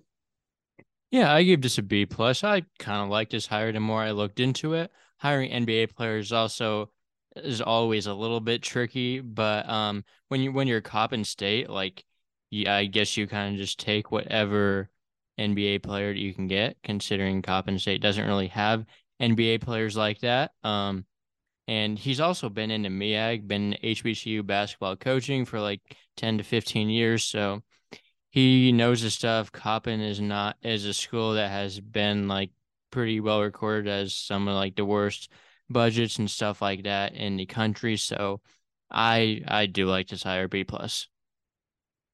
Yeah, I gave it a B. I mean, everyone knows his NBA experience. Coppin was really interesting this year. Obviously, they have Penn State transfer Sam Sessoms, and they have other talent. Like I didn't feel like they should have been as bad as they were this year. I look at their MEAC record, and they're like at the bottom or the middle of the MEAC, and I feel like they should have been a lot better. But I mean, it just goes back to a lot of the MEAC teams don't play defense. They're not very well organized. They're not very well coached. They don't have a lot of structure. So I think somebody who's been in the NBA, who has experience at the MEAC level as well, can kind of get the troops under control and get Coppin State back to a respectable level, because they should have been this year, in my opinion. Making up for lost time over at Coppin State. I know my buddy Nick Lawrenson will be pulling for him at Mid-Major Madness. He wants to see the Baltimore area succeed. But getting out of Baltimore and over to East Tennessee State, where Brooks Savage is taking over for the Bucks. I gave this one a B plus. I liked hire. I liked he's been with Steve Forbes since early on at ETSU. It's a little concerning that he's already the third coach being hired at East Tennessee State since Steve Forbes left, but that makes me think that the university, like, is like kind of confident with this one. Like they've already screwed up 2 times. Oh, the first time was a weird situation with Jason Shea, but yeah, this is the yeah. I think they made sure they got this one right. I love Steve Forbes, so anyone that's worked with him for so long and has moved jobs with him, I like. Yeah, so I gave this a B plus as well. Just, East Tennessee State's had a rough couple years after being a really good tournament team for a year or two. I'm not the biggest Steve Forbes guy. I was. And then, the last couple of years, you kind of realize his shortcomings as a coach on the defensive end. But, you know, at the same time, you're able to get somebody who, really knows how to recruit. As anyone on Steve Forbes' staff, you're a good recruiter. He recruits from the United Kingdom. He'll recruit from anywhere. So to have somebody who can bring in some talent, because ETSU did have some young talent last year, and to hopefully, get the most out of them on the offensive end, to have consistent offensive outputs, to be putting up 70, 80 points a game, and to, hopefully be better on the defensive end, because they should be a pretty good program in that conference. So, no, I gave that one a B plus for sure. One of the highest profile mid-major changes, I would argue, because of the reason it happened. Tobin Anderson was in line for the Iona job prior to the big win by Fairleigh Dickinson over Purdue, but that upset in March Madness secured it, and Jack Castleberry he'll slide over and take the seat that Tobin had occupied. Yeah, I gave this one a B. What he had done before Fairleigh Dickinson wasn't overly impressive from what I saw, but I do like the fact that like he's like guy with Tobin, and I just think Tobin's amazing. So yeah, that's why I sort of like this one. Yeah, and yeah, so it's a solid B. I mean, the program isn't going to be like what it was under Tobin in a long time, you would think, but I still think this is a good one. Yeah, maybe they won't be at the level where they're, being at consistently the top of, even if it's a bad NEC conference, they were still at the top of it, and there's something to be said about that.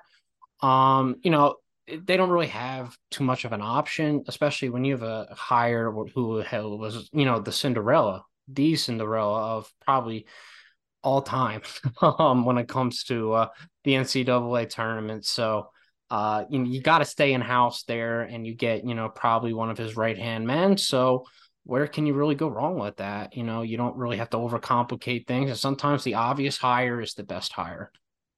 What was your grade? So I gave it a B.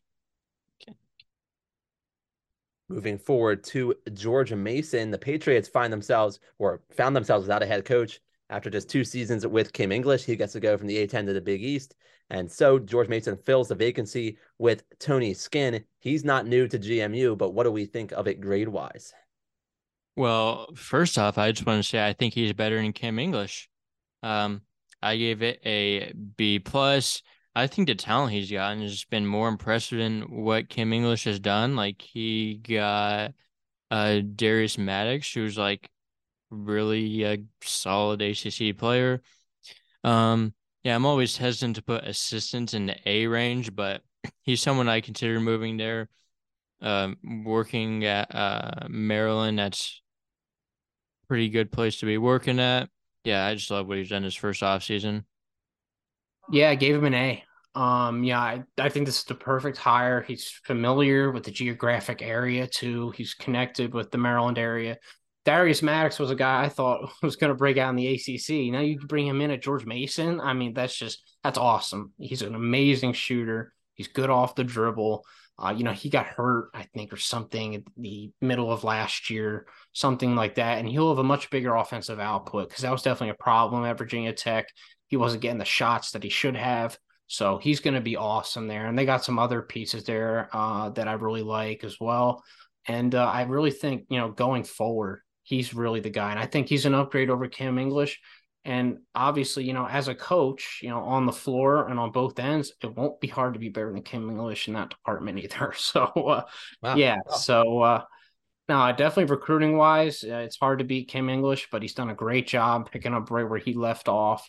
and probably gotten even better talent. Honestly, I feel like George Mason upgraded, and George Mason's another really storied program with under Jim Larinaga, and to get them back in the relevancy where they belong, it would be really cool. Pretty ringing endorsement from each of you guys to see a school that lost its coach out of its own success. Like there's a move up made by the coach onto the P6, and you made an upgrade still. That checks a couple boxes at one time that you don't often see. But additionally, you don't often see Georgia Southern making a change as quickly as it did with Brian Berg out after hovering around 500. Charlie Henry comes in from Bama, so we go back to the Fun Belt to discuss Georgia Southern's new hire.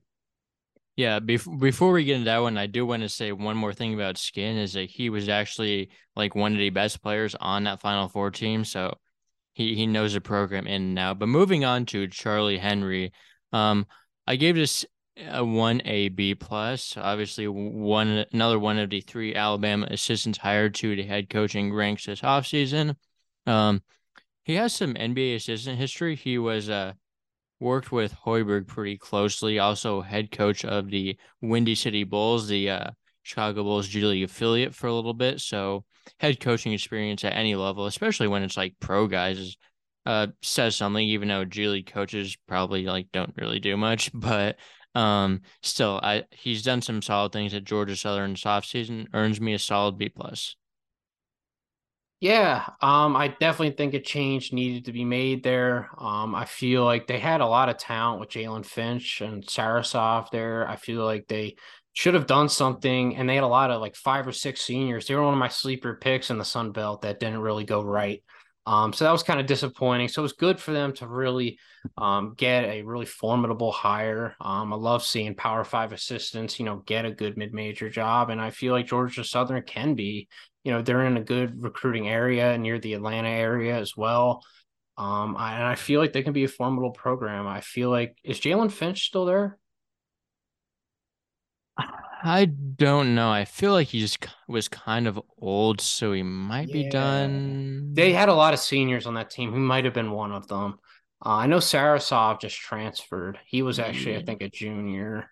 yeah, he was good. He Jalen was Finch he was is their best done, I player. think. Yeah, no, Sarasov is somewhere else now. So they probably don't have a ton right Duquesne, now. yeah, Yeah, he's at Duquesne. Oh my gosh, I actually love that move for them. yeah, But I like it too. anyway, so I feel like going forward, yeah, they're starting kind of at ground zero, but that's part of being a coach. Sometimes you got to build right from the foundation and plant your foundation and go from there. And I feel like he's at the right job where he can do that.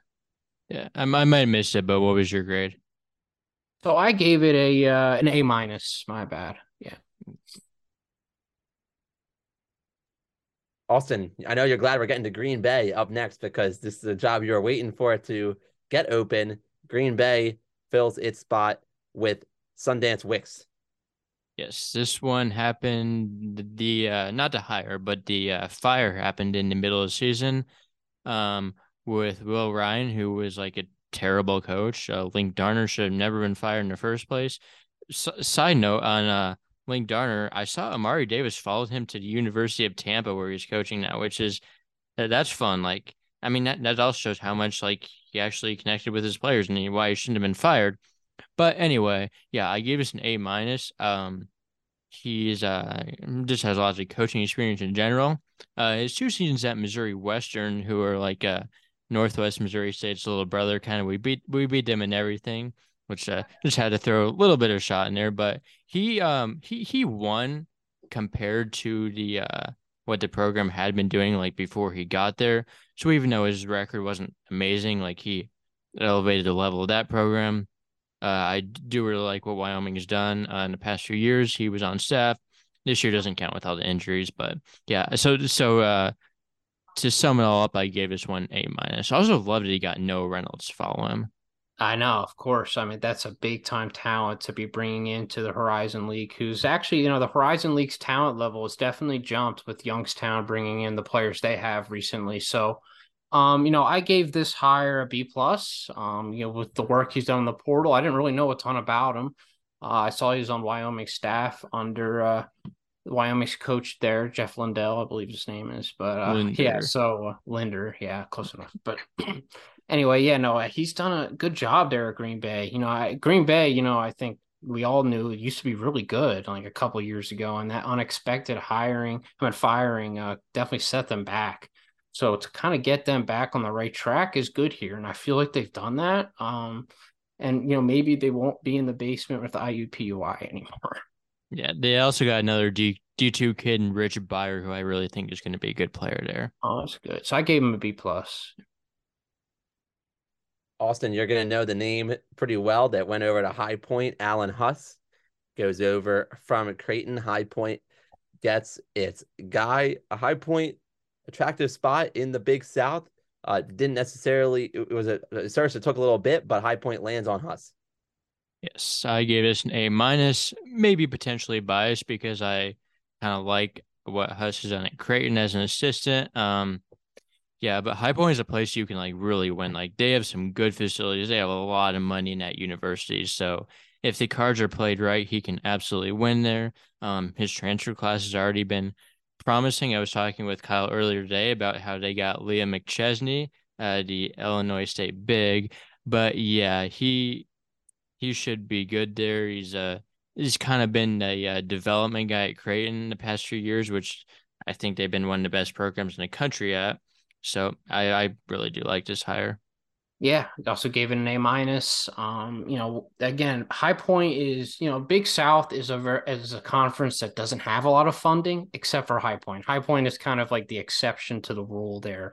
So it's kind of good for them to really put all their energy into one former Power Five hire who was, did a great job with Creighton. Creighton's been one of the biggest up and coming programs at the Power Five level. So that he's developed a lot of talent there. And he's gotten a good class there. I love McChesney. I feel like he needs to get on a winning team to really kind of put his name on the map a little bit. And I feel like High Point can do that in the Big South, which is not really, although Drew Pember is back. So we'll see. But they'll definitely be up there, certainly in that conference, no question. Flipping back to the Patriot League and up to Worcester, Massachusetts, Holy Cross brings in Dave Paulson, former head coach at Bucknell, and George Mason. Yeah, originally I had this down as a B plus. After further consideration, I might go higher. I just think he was kind of like at George Mason. But like when you can hire a guy that's been like pretty decent for that long at Holy Cross, who's just been terrible. Um, yeah, probably a little bit better hire than a B plus. He's just not the most exciting guy to hire, but like he's also had a lot of success in the Patriot League with Mike Muscala. So yeah, after further consideration, it's probably more in the A levels, but I think this is a good hire. Yeah, I did rough research on him and probably set the bar a little too high for Holy Cross to see. But upon further review and going deeper into it, I feel like he's definitely worth like a B minus. You set the bar pretty low for a program like Holy Cross, but to even get a coach with any like relevant program like George Mason back when Bucknell was decent, again with Mike Muscala, who's obviously an NBA talent. To have him have some experience with some good players, I guess it's a positive for Holy Cross because you really can't do any worse than Holy Cross is doing. They're definitely in the Cal State Northridge of you know, echelon of programs. They're definitely pretty far down on that pyramid. So you know what, pretty decent hire for them. I'll give them a B minus. Flipping it back to West. I mean, I call this Big Sky Country, right? Still conclude Idaho and Big Sky Country, Big Sky Conference at least, where we have Alex Pribble coming in to lead the Vandals, say team that needs a turnaround in record on the floor, but there are new facilities in place. What do we make of Pribble to Idaho? Well, I love this hire. I gave it an A. Like Idaho is another place. It's kind of similar to High Point, where like they have all that you need to win. Like it just hasn't happened under the previous coaches. Zach Claus was pretty bad. But yeah, Purple really won the D2 level. He took an assistant job at Seattle, where they have really elevated, say, their program over the last 4 seasons. So like, I really like this one. I gave it an A. Yeah, I mean, I gave it a B at first, but then I remember this guy was an assistant at Seattle, so I think he deserves an A minus. Like Seattle's been one of the biggest turnaround programs in the last couple of years. One of my favorites to watch. Maybe not this year, but the year before that, they were really fun with Cameron Tyson and all those guys. So to get somebody like that, and again, I seen like I was watching one of the games where they were playing at Idaho, and I see like, why is this arena so nice? I'm like, there's no business being this nice, and I'm like, they need to get like some good coaching in there, and they've been able to put up points defense just by looking at box scores and just following them along this season because I can't watch Big Sky basketball. Big Sky basketball makes me stab my eyes out. But anyway, so just seeing that, I feel like they need somebody who can help them out defensively. But no, it's definitely a very winnable area, a very good comparison to High Point, kind of, a low funding conference, but a team that's, got pretty good funding, period. So I feel like they can make it happen there. And, getting a good guy from Seattle who's had experience there as an assistant, good at the D2 level. I mean, that's as good as you're going to get for Idaho, honestly. If they can't turn it around with him, they might need to look at themselves in the mirror a little bit. Yeah, they had no business being as bad as they were last year with Isaac Jones and Devontae Moffitt. So he should be a coach who can actually put that talent to winning. Turning our attention to the Southland, Incarnate Word, UIW remained in the Southland, hashtag Southland strong, but they did not remain with their head coach, as the new head coach for the Cards is Shane Ehrman. Yeah, I don't really know what they were doing with this one. They hired a guy that was the assistant at Central Michigan who sucks. The guys he's coached under are Dave Lato and Tony Barbie, who is not really the coaching tree you want to hire off. The one upside, there's a few upsides. The upsides are that he's young, and that he was head coach of Walu for like 3 years. So he's really worked with a lot of guys that are in NBA now there, but like I don't know what they're doing with this hire. Like, so I give it a C minus. Not really who you want to hire from a college perspective. Incarnate Word also sucks though. So I gave this one an F. I don't think you could do any worse than what they did here. I mean, he has DePaul experience and Central Michigan experience. Like, this is by far like I looked at this hire. I'm like, did they somehow get worse? And I think they really might have. Like, oh gosh, I don't really know. Like I get the bar's low at a program like Incarnate Word. And there were talks, and I'm like, they're actually a pretty decent football school. It's just not the same in Oh, yes, basketball. I can confirm. I can confirm that on the football side. It's just not the same in the basketball department at all.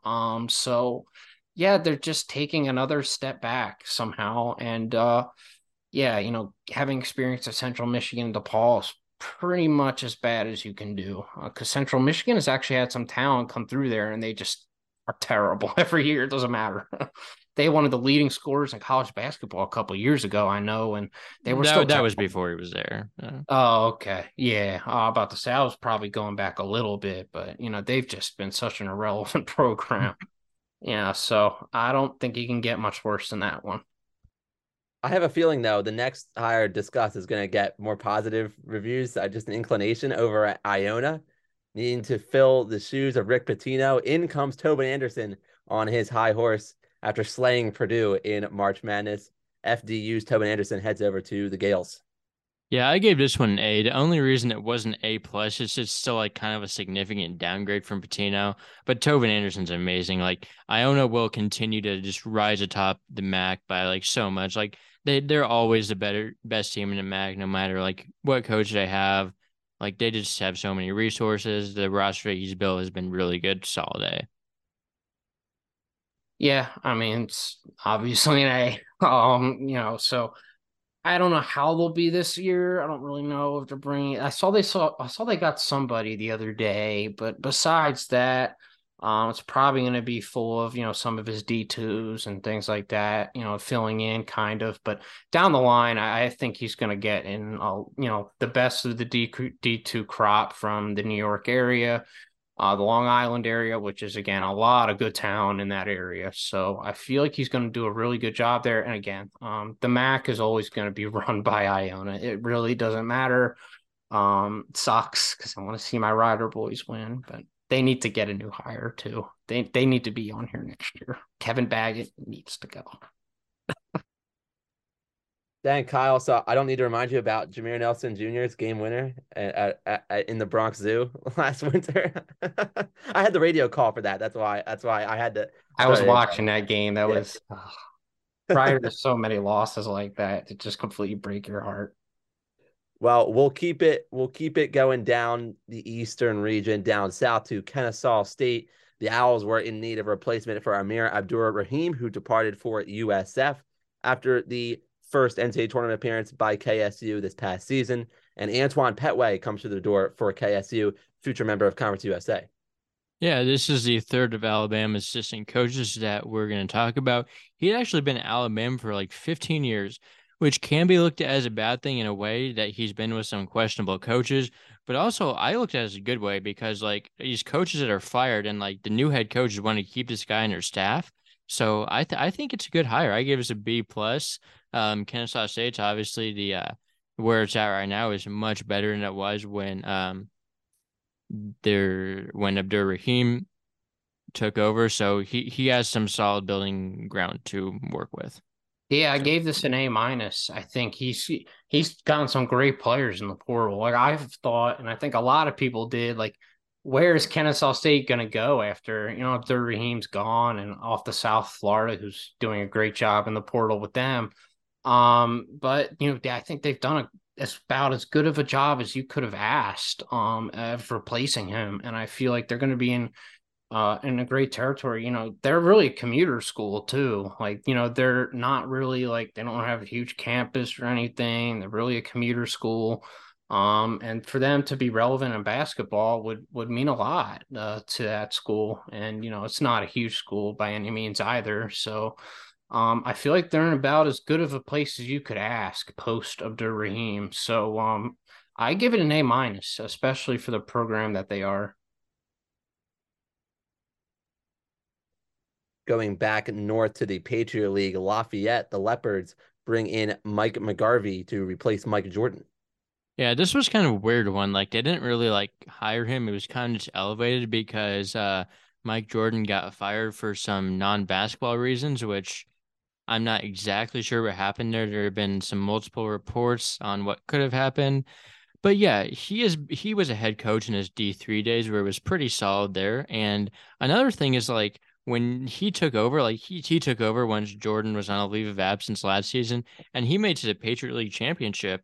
So in those short sample sizes that he coached, like he did some damage. So B plus, I think this is absolutely the right move to make. Yeah, no, I gave it a B. I feel like, amidst the circumstances at Lafayette, I don't even think they really needed a new coach, but then all that stuff came out and I was like, yeah, they gotta shuffle the deck and find somebody, which can be hard in the Patriot League. You don't really have a ton of candidates. So I feel like they made the best of a bad situation. And yeah, no, Penn State got a guy from there, and Leo Doyle is my profile picture. So, I got to show some love there and give him a good grade. Yeah, I mean that Lafayette makes a promotion in a funky situation, and John Gallagher he emerges from a funky situation to get a D1 head coaching job at Manhattan. Gallagher, the now former coach of Hartford, who's on its way to Division III, Gallagher finds a way to stay in D1. You're with the Jaspers. Yeah, I gave this a B plus. He was building something at Hartford before he absolutely got screwed. It was so unfair to him what happened. So yeah, a lot of people don't like this one because they wanted the interim coach, Rashawn Stores, to stay the head coach, but I don't have a problem with that because like Manhattan was like all super seniors, so like who cares? Like none of the good players from last year's team are even there anymore. So I think it's a solid B plus. I think he was really building something at Hartford. Yeah, I agree. I gave it a B plus as well. I feel like at a job like Manhattan, they needed a new coach. They had, a lot of upperclassmen with Samir Stewart and other guys last year that were really good players. They shouldn't have been as bad as they were, although they had the whole roster situation with everyone transferring. The coach got fired. mid-off season. It was a mess or whatever that was. But, I feel like they made the best of a bad situation. Obviously, they could have stayed in-house, but again, what he was building at Hartford, he was doing a really good job over there. I feel like, they made the tournament one year, I even believe, as a 16. And then I think after that is when all the dominoes fell and they just completely fell apart as a program and stopped funding the basketball program.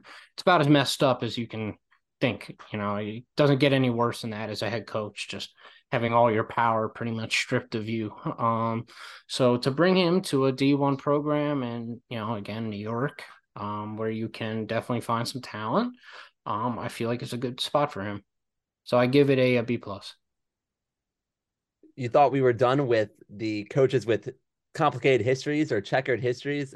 Not so fast. Even in the mid-major hiring discussion, we can get into that, as Will Wade is the new leader at McNeese.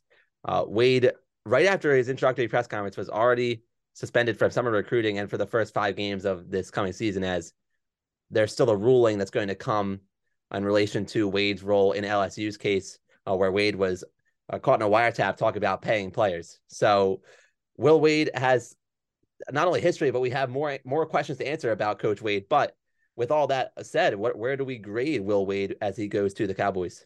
Yeah, this is absolutely an A+.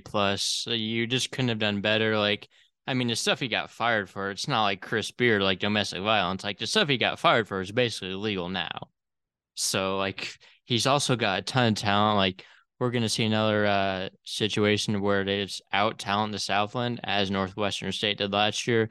Except I think this talent group is a little bit better. Like, Shahada Wells has no business being in the Southland. So he's going to be really good there. And it doesn't sound like Will Wade really wants to go anywhere like super fast. Like, I think he's sort of committed for the short run, at least at McNeese. And yeah, this is amazing. So I gave it an A- due to like all the stuff outside of the court, that, you can't really control. But as a basketball coach, I am one of the biggest Will Wade fans you will find. I loved him at LSU. Defensively, he was one of the best schematic coaches out there. And I feel like he got a bad end of the straw there. Obviously, the paying players thing, everyone does it. Sean Miller does it. Well, obviously he does it, but now I know like everyone does it. And, it was before the NIL thing became a thing. And, now it's kind of required, unfortunately. But it is what it is. I feel like this is a good spot for him. I feel like McNeese really needed him more than Will Wade wanted to be there, but it does seem like he's committed at the same time. I feel like he's going to be there for a good 2 to 3 years at least. He got some talent in Shahada Wells from TCU. He got the one since Cincinnati guy, I believe, the guard. I forget his name. He's pretty good, and I feel like he'll be definitely good on the Southland stage. So they're definitely going to be this year's version of Northwestern State in the Southland. And although this year I feel like A&MCC, without Steve Lutz, who we'll probably get into in a little bit, is going to be a bit worse. So I feel like McNeese can probably win the conference. They can definitely, are on paper, definitely going to be among the favorites. So I'm rooting for them for sure. I really like that comparison to Northwestern State. I think that adds up. That could be really interesting to follow. But Austin, I'm at a crossroads here. I need to grab a bite to eat before I make my next pod appearance. I don't want to cut you short. I know we're halfway through, about approximately halfway through our mid-major. We're at halftime of the mid-major portion here. When you're looking to get into Danny Sprinkle's exit from Montana State next and how the Bobcats moved from there. But I need to run here soon, Austin. I don't know if you guys want. Do you guys want to take the 2-man game to the finish line? How do you want to play this? We could. I think we could just finish it out.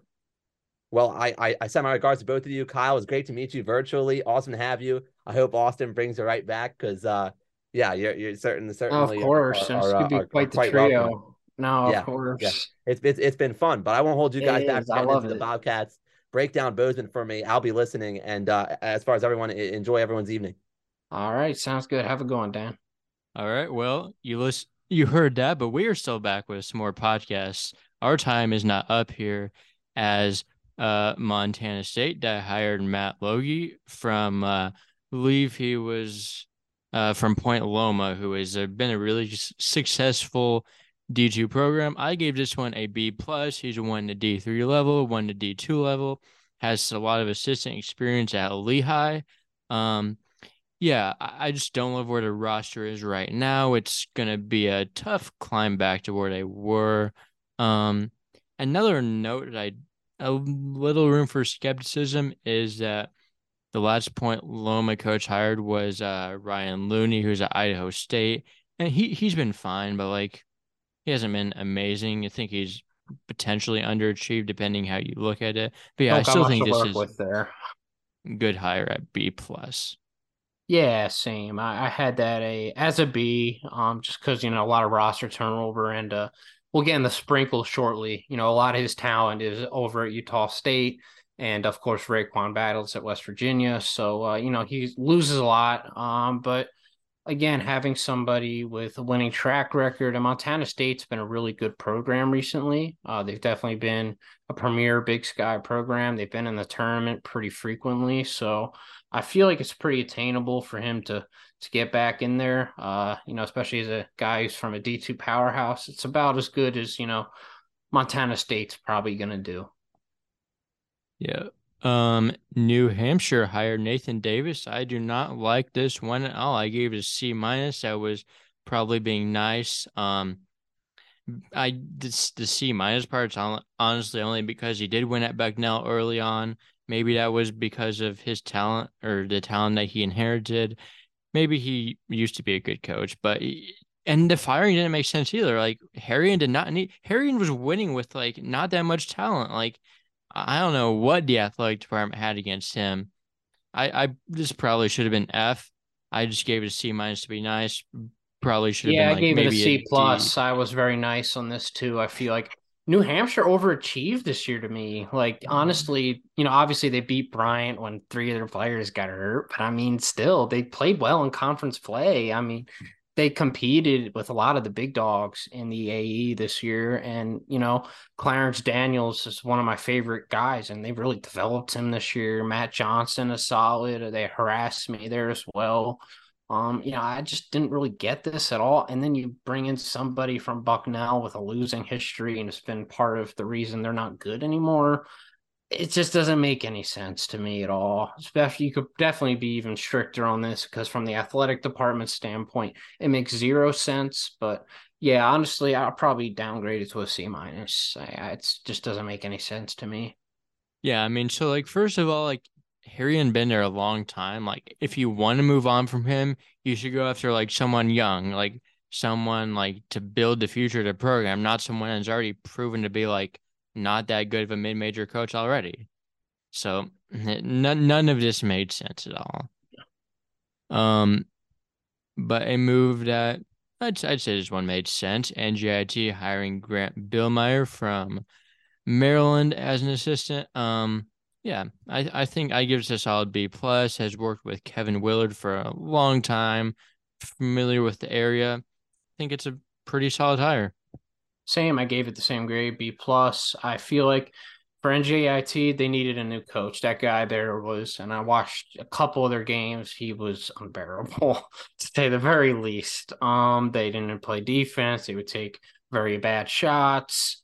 And they did have some shot creating talent. I watched. They had that one shooter, the white kid, who was really good. I forget his name. I I made a couple. I mean, he was a like 46% shooter. A lot of attempts.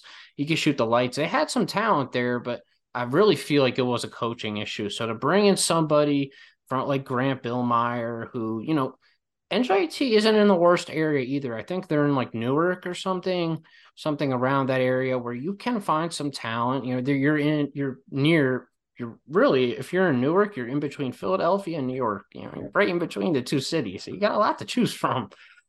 So bringing someone who's had experience at Kevin Willard, some Seton Hall connections probably there too. So yeah, no, I feel like it's as good as NJIT could have done here, and kind of excited to see what they do from here.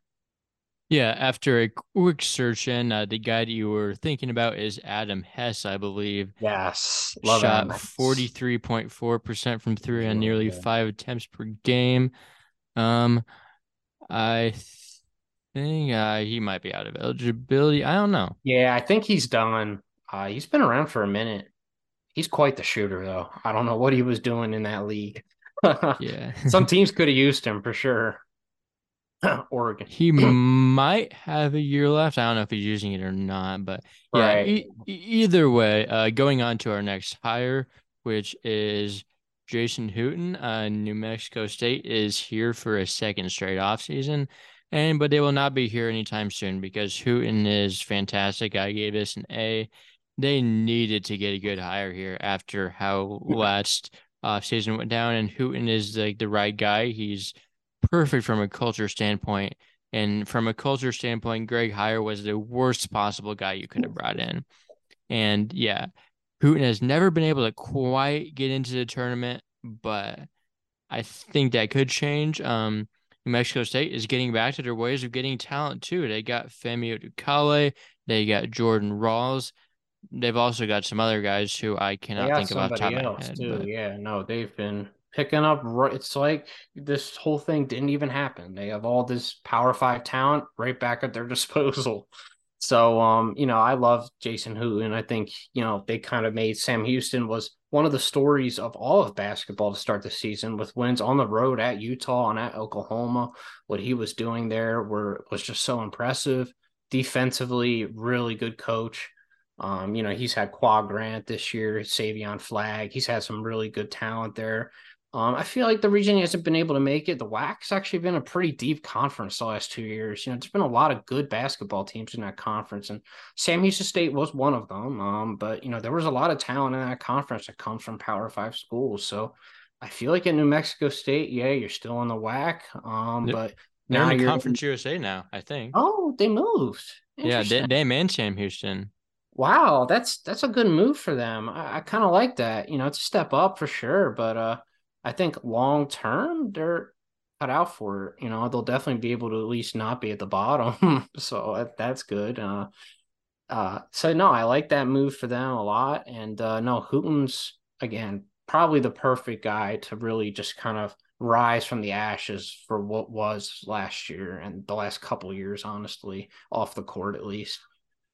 Yeah, another guy they got was Brandon Suggs, who I really Yeah. liked at East Carolina. He was at UCF this past year as well. He was decent, but yeah, like they have talent and they also got rid of like everyone that was a problem from last season. So I think That's it'll just be good. like this last year never happened. Yeah, honestly, it really feels like they did a clean sweep somehow.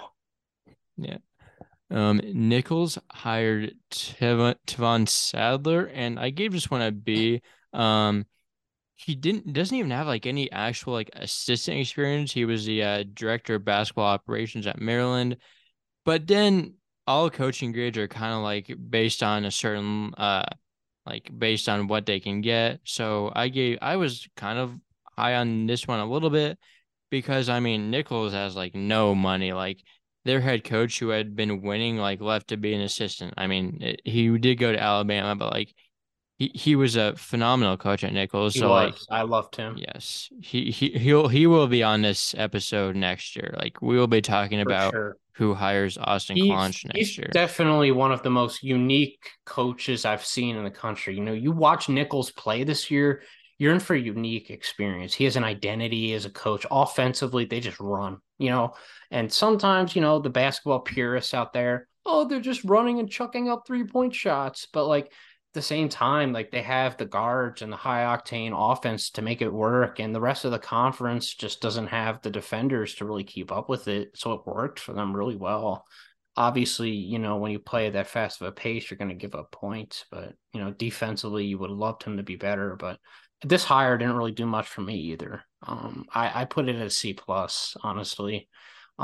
Sure, Nichols can't do a lot, but definitely a big downgrade from losing that guy to Alabama. And I think he fits perfectly on Nate Oates' staff. I think Oates was really seeing what he did here at Nichols, and he can really bring another element to his offense. That and Oates is an offensive coach to begin with, and loves threes and layups.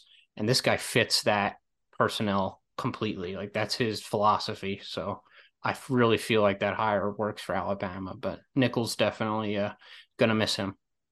Yeah, he's also the youngest coach in That's college right. I think. basketball. Sadler's 28, which is young. So, Sure. and I mean, Clunch also probably like picked him in a way, like Yeah. so. Yeah, and he was a former player there. I think he was a pretty good player at Nichols. So there are reasons to be excited, but like, I mean, you can't really be mad at his hire when Nichols has like no money and their Yeah.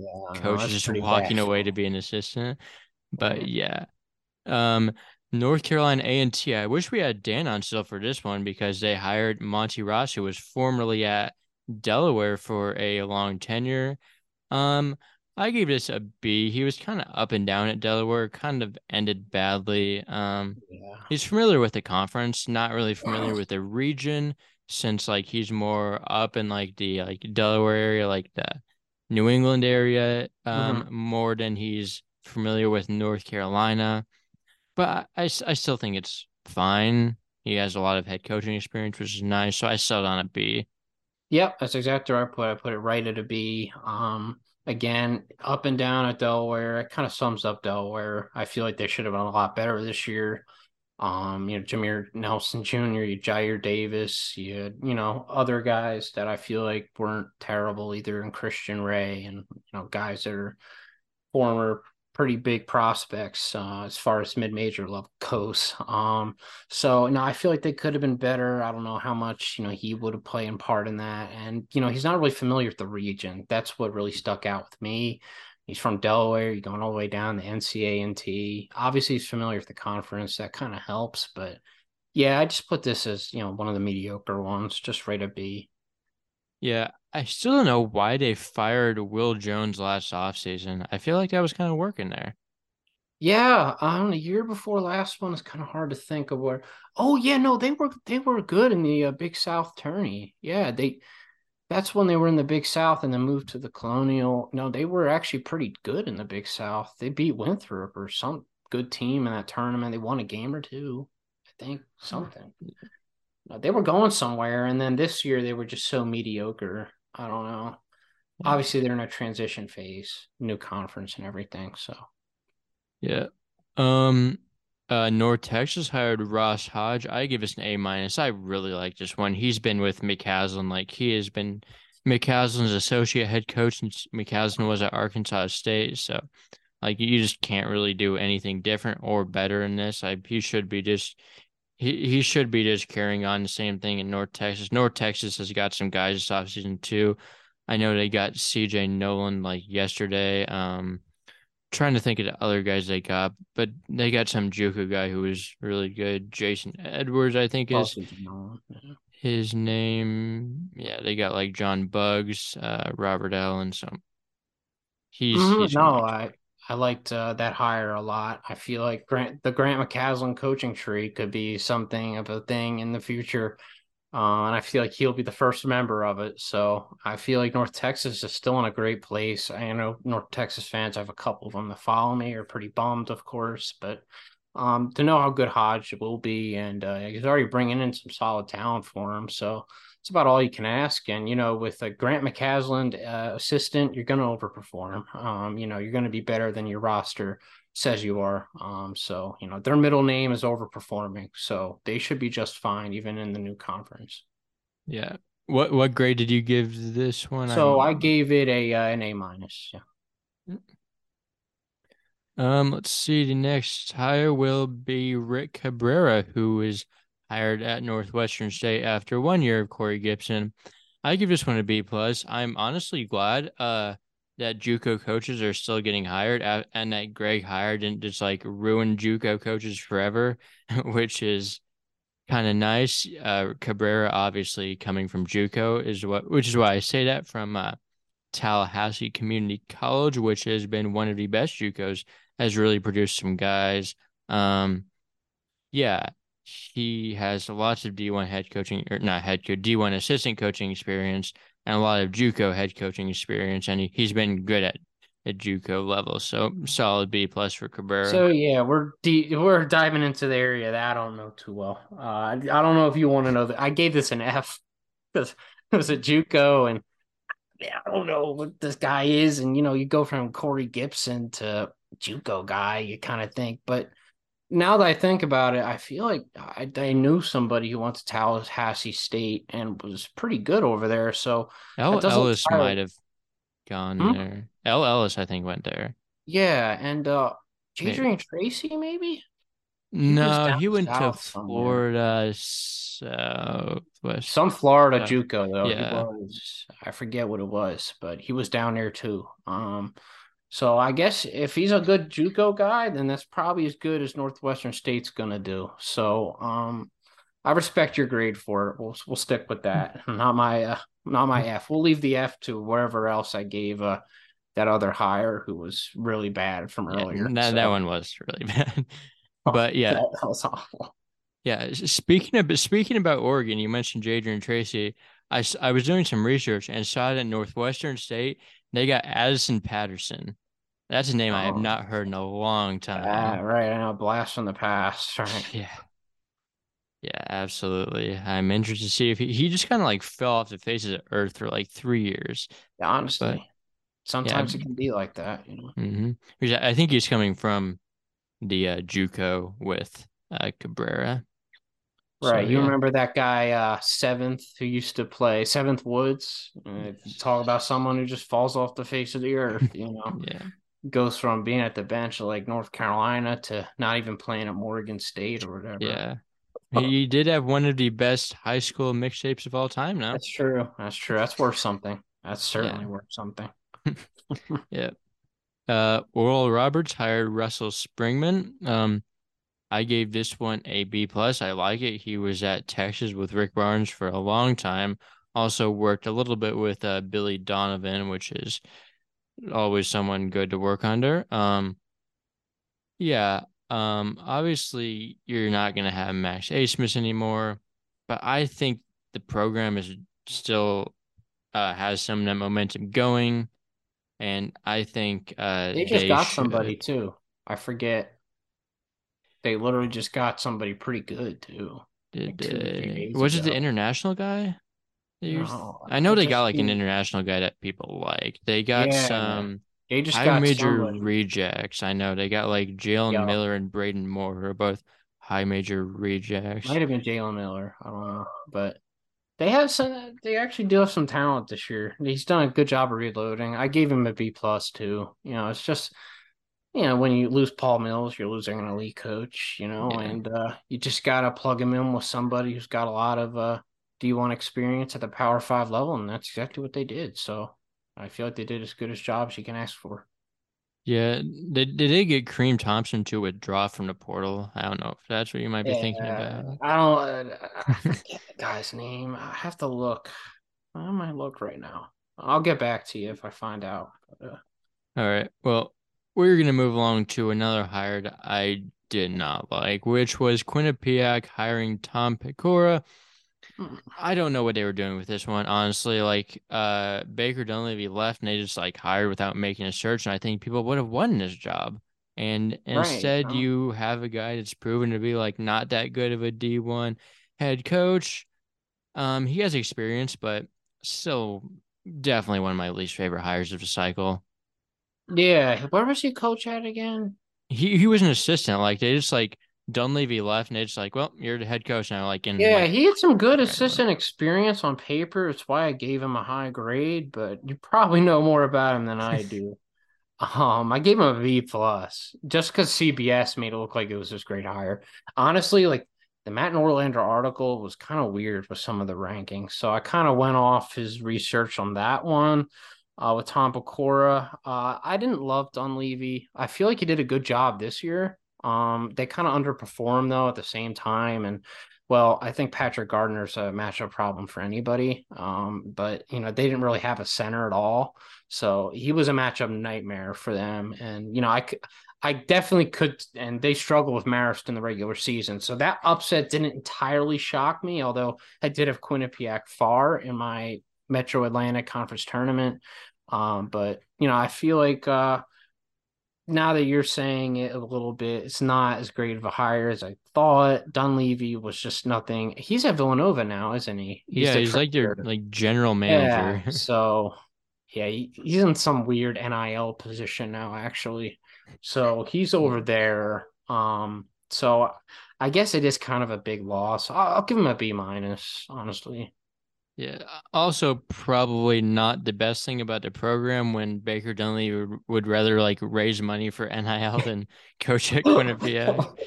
Seriously, that's not like something you see from a head coach. That he's gonna go from a head coaching position to an NIL position. That was definitely took me a bit by surprise too. Yeah. But yeah, Sam Houston State that hired Chris Mudge, kind of similar to the Ross Hodge situation, just kind of hiring the guy that's been there forever, and it was the right hire. Probably not gonna like change much systematically. Honestly, like with this one, I'm just gonna wait for next year because they're both gonna be in Conference USA, Sam Houston State and New Mexico State, and we're gonna see him face off against Hooten, so that'll be Pretty must cool. watch television.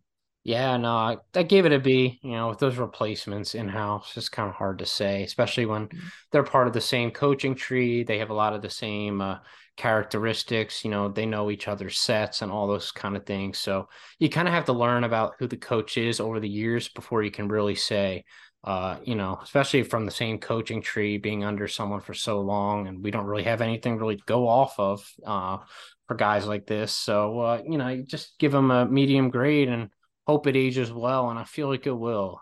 Hooten definitely put a good foundation in place for Sam Houston going forward. Yeah, next one we have South Florida who hired Amir Abdur-Rahim, and this is my last A plus of the day.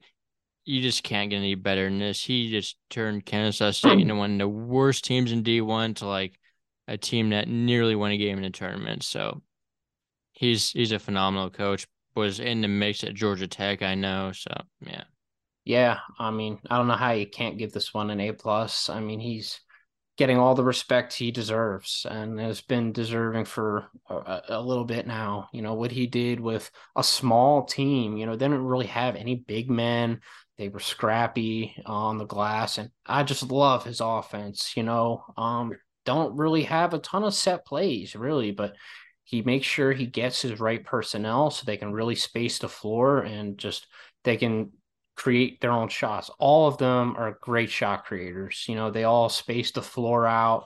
They let each other create. They don't clog up the lane. I love that. And that's why they were so hard to guard. Granted, Xavier can't defend anybody but last year, but they could not guard them. And Kennesaw just went ice cold those last couple minutes, and that always hurt. But what he's done, bringing most of those guys to South Florida with him, Chris Youngblood, other guys, and they also brought in some other Atlantic Sun guys like Jose Placer, who I love. He's there as well from North Florida. So I feel like, and they just got somebody the other day too. They're still Malik getting guys. Ewan. Yep. He's somebody from Ole Miss, correct? Yes. One of their Didn't play former much their big. freshman, but was like top 100. So Right, I mean, you just take a waiver on him, and especially with Abdur Rahim, who's not huge on big men, it's good to see him finally go out and get a big. So, I feel like South Florida is going to do really well in the American this year. I definitely feel like they're going to compete right away. yeah, weaker American too, so that gives more of Oh, an of opportunity course, to contend. they'll be top four, top five. I don't see why they wouldn't be. Yeah. Southern hired Kevin Johnson. I gave this one a B minus. He had some Weird head one. coaching experience like 2 decades ago, and his last season was 3-24, which is not ideal, but also that's been 2 decades ago, and like he's coming off of working with Ron Hunter, who I like really like, and he just knows the area. Like he spent a lot of time in Louisiana, so I'll give this one a solid B minus.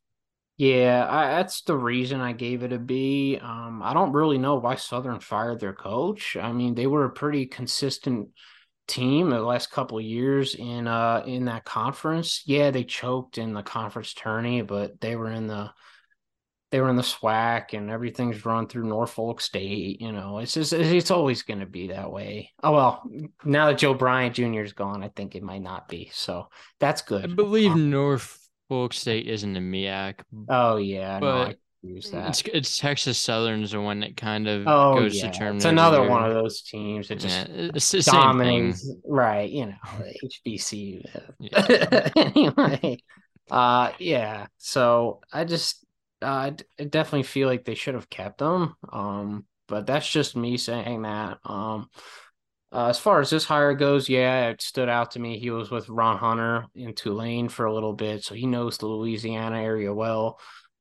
So that's important. There's definitely some talent to be had down there, especially in the Mississippi area too, the Gulf area to begin with, Eastern Texas as well. So, for hires like that, I feel like at the smaller mid-major levels, you just gotta get the guys that are familiar with the region. That's the most Hmm. important thing to me. Yeah. Um, well, it's interesting you say that because our next hire is Rob Jeter from Southern Utah, who, as far as I'm concerned, has no connection to the region at all.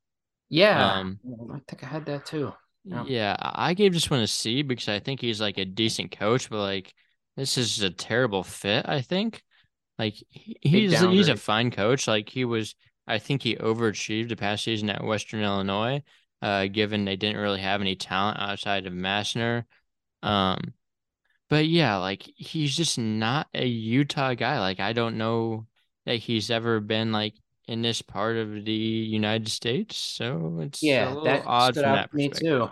That's why I gave it a B minus. I probably should have been even stricter on it because I don't really love him as a coach, especially when it comes to defense. Defensively, they were just an absolute mess. They did overperform last year, no question about that. They had some really good guards though outside of Massner too that I did like. So they did have some talent as far as the Summit League went. I feel like they were kind of disrespected a little bit in the preseason, but no, I definitely feel like it just makes no sense for Southern Utah to really grab someone from the Summit League who was in the middle of the pack. Like, all right, Simon did such a good job, and that's who you're going to replace him with.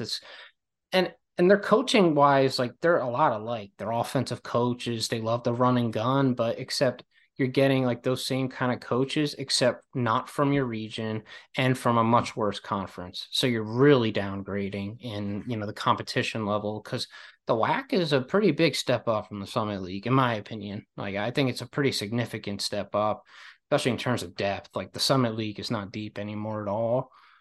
So I just this hire made no sense to me. I gave it a B minus because he did technically overachieve this year, but I do have question marks about him as a coach a little bit. And I think, obviously region wise as well.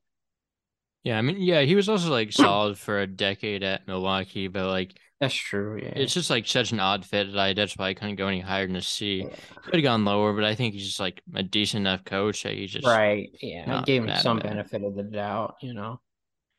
Yeah, this is a hire that you'll probably have some insight on. Temple hired Adam Fisher, who, I mean, I don't think it's like this isn't a bad hire, but like, why did you not hire Matt Langle? Yeah, Like, that's what people are gonna say. I like get that's my first thought. Like, that. yeah, like Fisher's fine, but like Langle was like, they should have hired Langle, and it's probably like diminishing my take on Fisher because I think Fisher's fine. Like, he was an associate head coach at Penn State the past few years under Shrewsbury, worked at Miami under Larranaga for a solid amount of time. So like he has some solid experience. I just keeps being brought down by the fact that Adam Fisher is not Matt Langle. Yeah, I feel like it's a bit unfair for him. Yeah, I will say that. I gave him a B plus because I really love his background. Especially if you dig deeper into it. He recruited Isaiah Wong from the Philly area. Again, Isaiah Wong was another guy had front row. He played against me in the Catholic League. He's, I think, a year older than me. So I got to see him play a lot, and he really recruited well from that area for Jim Larranaga. He also helped recruit Luca Poplar, who's from Math, Civics, and Sciences, one of the schools in Philly around here as well. So he obviously has a really good eye for talent. So as far as and that's been the thing with Aaron McKie and Temple is Aaron McKie didn't recruit from Philly. That's what a lot of people don't know. He recruited from New Jersey with Khalif Battle. Damian Dunn is, I think, from like North Carolina or something. Yeah, it's just he was really weird recruiting wise. And Temple is like they're known as the Philly school. You know, they need to get that identity back. And Adam Fisher is, I know Matt Langle, didn't he play at Temple? Right. He has some I really big connection with Temple that I'm just forgetting. Like that's also the reason he was on Temple's radar is because he had some connection with them. He's obviously an amazing coach, but he played at Penn, it looks like. oh yeah, I know he has connections with the city too. Matt Langville would have given you that pipeline too, for sure. But Adam Fisher, especially nowadays, he's really in tune with the talent in Philly. He's a really good consolation prize for Temple. They could have gone a lot worse, and getting Aaron McKee out of there was really good too, because he was not a good coach at all. Yeah, I gave that one a B. Not sure if I said that yet, but Texas A&M Corpus Christi that hired Jim Shaw, which I also gave a B. Um, I think it's solid. The internal move is kind of usually the way to go once a coach takes a promotion elsewhere. Um, Mm-hmm. yeah, Shaw has been an assistant D1 coach for a while. But this offseason was not great. Like they lost some guys to the portal that you would have liked to keep, but still giving it a B. I really like Lutz, so that that's Right. kind of why I gave it a Of B. course, same. I gave it, I think, a B minus. Just because I love Lutz, and obviously the Western Kentucky segment will be great. But as for A&M Corpus Christi, I still feel like they'll be a respected program in the Southland. I don't think they're just going to nosedive to the bottom of that conference or anything like that. They'll still be in the middle of the pack and pretty respectable. But no, yeah, they definitely lost. They lost Machila to New Mexico. They lost a lot of their core guys, so that's gonna hurt. They just gotta kind of stay in house again. They can't really take the risk of not having a coach like right now. Imagine where they'd be as a program without a coach right now. So they have to fill that pretty soon so they can get working on building a roster. Yeah. UT Arlington hired KT Turner, and I am a fan of this one. He has really worked at a lot of good jobs. He's worked under coaches such as like John Calipari, Larry Brown, Shaka Smart, Greg Marshall, Porter Moser, and he's already got some guys like he got like Philip Russell, like which was like for great pickup for UT Arlington. He might have Right. to sit this year, but still like Yeah. that's a it's a great get at that level. And I think Mhm. like he's really gonna get some talent to UT Arlington. Yeah, that was a hire I really liked. I put it a B plus. I feel like UT Arlington definitely needed a new coach after last year. They used to be a pretty good program a couple years Yeah, ago. and then they fired Um, Scott Cross for no reason. yeah, I feel like that was, yeah, I remember we talked about that maybe in chat once or twice about another program that shouldn't have fired their coach to begin with Yeah, and that found was themselves in a whole loop. So it looks like they're righting the ship now. They got Philip Russell in. Obviously they lost Weaver to Texas, so but that's a loss you could sacrifice if you're bringing in Philip Russell and get this waiver situated with, and they have some other young talent on there too. I watched them a little bit last year, so they have some upside there, and they're usually a pretty good program, and they're in Texas, so like they have a lot of talent at their disposal in that state. So yeah, like the Dallas metro area is pretty rich with talent, oh, so of course, I Mhm. expect him to tap into more of that talent For and just sure. nationwide talent. Obviously, the way he's recruited a portal more than their previous coaches did. So yeah, A minus for Turner. Moving to another hire that I am really fond of, Danny Sprinkle has been hired by Utah State. I gave this an A. He had been great at Montana State and has been getting his guys to Utah State so far. A little bit of a step up in competition, but like it's still same kind of area geographically, so that won't be a big change for him. Yeah, Mhm. I think he'll be almost as good, maybe just as good as Ryan Odom has been. Yeah, I gave him an A-. He did a great job at Montana State. That was a program that didn't really do a whole lot till he got there. I feel like, I didn't really ever really heard of him until he came in, and yeah, he's had a great portal season. Obviously my favorite, Josh Aduje. Love Aduje so much. I feel like he's probably going to be one of, if not their best player. I feel like he was a Power Five player to begin with. And he's 6'6" combo guard, create his own shot, elite defender. Watching a lot of Coastal Carolina's games, so I've seen a lot of what he can do, and he was one of the few guys on that team who actually played defense. So that's something that also gives me some optimism there that Utah State can maybe become more of a defensive team, maybe under because Montana State was a pretty good defensive team, even in Big Sky play. So maybe they can kind of change their identity a little bit. So I feel like Utah State will be pretty good, middle of the pack, Mountain West. They won't be obviously in the tourney picture this year or anything, but they'll be competitive as always. Utah State's always going to be a tough atmosphere to play in, one of the best in all mid-major basketball. And they're always going to be a respected basketball school, and they certainly upheld that with this hire. Yeah, Utah State is, I would consider, more of a basketball school. And until you say that, I didn't even realize that they got Uduje. Like, I Yeah, didn't, I didn't even know that, but I know they got a lot of other guys. Like, they got Darius Brown, Montana State's Darius point Brown. guard. They also got Great Sobor, who was like their Montana State's really good backup big. They got They got that one D2 guard yeah, too, right? Javon Jackson is good. He sent He looks so Northwest Missouri nice. State home this year. He is good. He can really play. Has good size for his I feel Now the like when Mountain I West was will be interesting this year. There's a lot of mhm, players that are from D2 with Wyoming and Utah Wyoming State. has that guy. He's Right. good. There's going to be a lot of guys that even the Mountain West community hasn't heard of. And, Utah State Hmm. and Wyoming won't drop off as far as, people think. That's for Yeah. sure. Well, Wyoming won't, they got work to do. They'll be back. But They'll yeah, be good. Utah State also got like Max We Hagman got, Polo, has the potential to be good.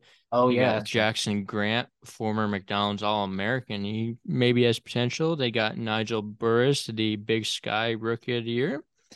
It's some talent from the portal that he can For really work sure. with. And I think with as good of a coach as he is, he can put it together. Not ideal that he has like no one returning, but I think Or he Tim really has Miles. some. Yeah. Tim Yeah. Miles has been done dirty. They're probably going to be the San Jose State of this year, honestly. Really overperform Yeah. expectations, things like that. So, Yeah, I could see that happening, like in like top 100 range, but like not quite tournament yeah, range. yeah, I could exactly. I could definitely see that happening. Staying within the state, Utah Valley, they hired Todd Phillips, who is someone that is absolutely familiar with the area. Spent quite a bit at Salt Lake Community College, which they're one of the best JUCOs. Like they send Really. guys to D1s. Like they Jeez. sent like trying to think of some guys they had. I guess that's a little off topic, but I know they sent a guy to Mississippi State. They had like 10 D1 guys last year, so like that Jeez. says a lot. But yeah, he's been the I love associate head Phillips coach too. past 3 years, so solid B plus from me. I think he'll be good in Utah Valley. For sure. Yeah, I gave him a B+ as well. I have a lot of Utah Valley followers, so they've told me a little bit about him. I feel like he's going to be about as good a successor as you can hope for from Mark Madsen, and they've gotten a good amount of talent. I've seen they've gotten some guys that they're slipping my memory right now.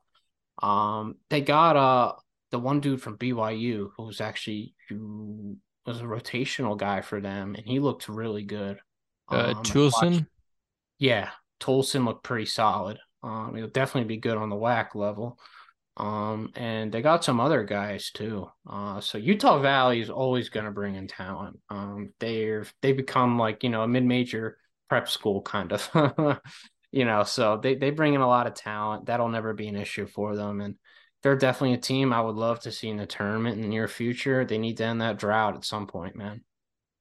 yeah. Valpo hiring Roger Powell. I give this a B plus. He knows Valpo very well. Spent a lot of time there. under Bryce Drew when he was there.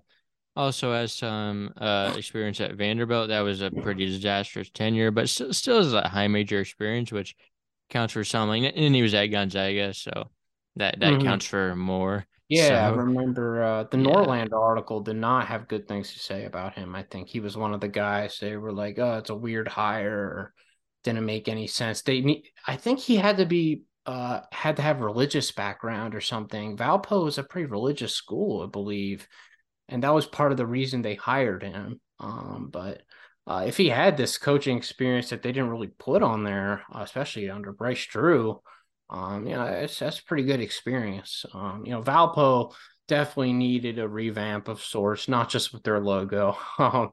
Yeah, so they're the Beacons now, so I yeah. think they always were, but I No, don't. they were the The were they what? Crusaders. Yeah, That's they were the right. Crusaders. Now And to I the don't know why Beacons, they they got this changed it. whole new logo, and they need to really rehash the entire program, and I think they're starting to do that. Because they've actually had some talent come through there recently with Ben Krieke and Kobe King, I believe he was. Yeah, he Yes, he was was. pretty good too.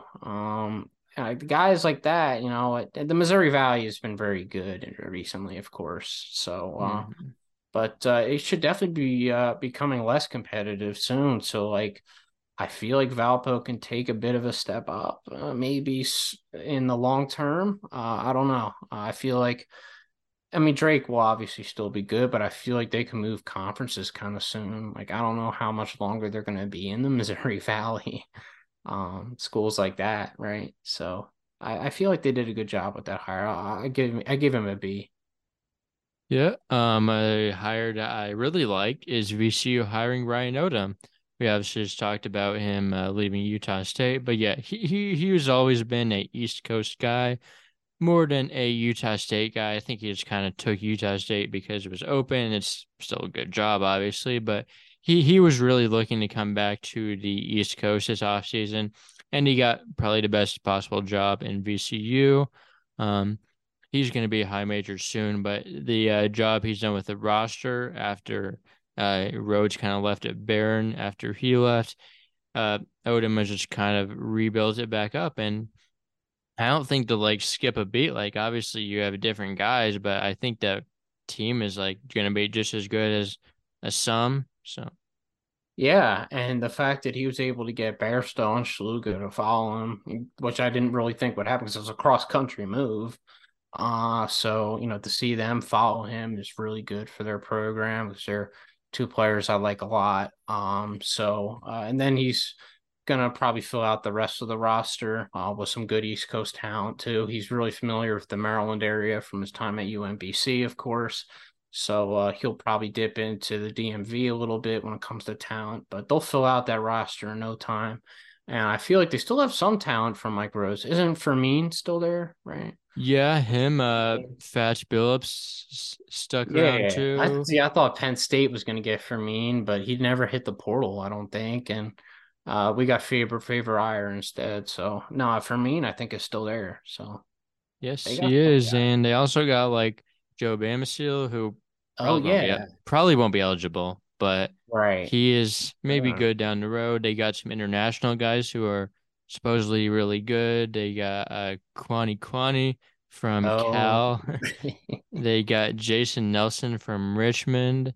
So okay. yeah, very solid class overall. For sure. They'll be pretty good in the A10 for sure. Not like winning Yeah. the conference good, but they'll be good. Western Illinois hired Chad Boudreau, who is just kind of the Rob Jeter replacement, was the associate, so they just elevated him instead of doing a national search. Um, yeah, I give this a B. I think it's fine. Like he's been with Jeter for a long time, and it's the program isn't going to change.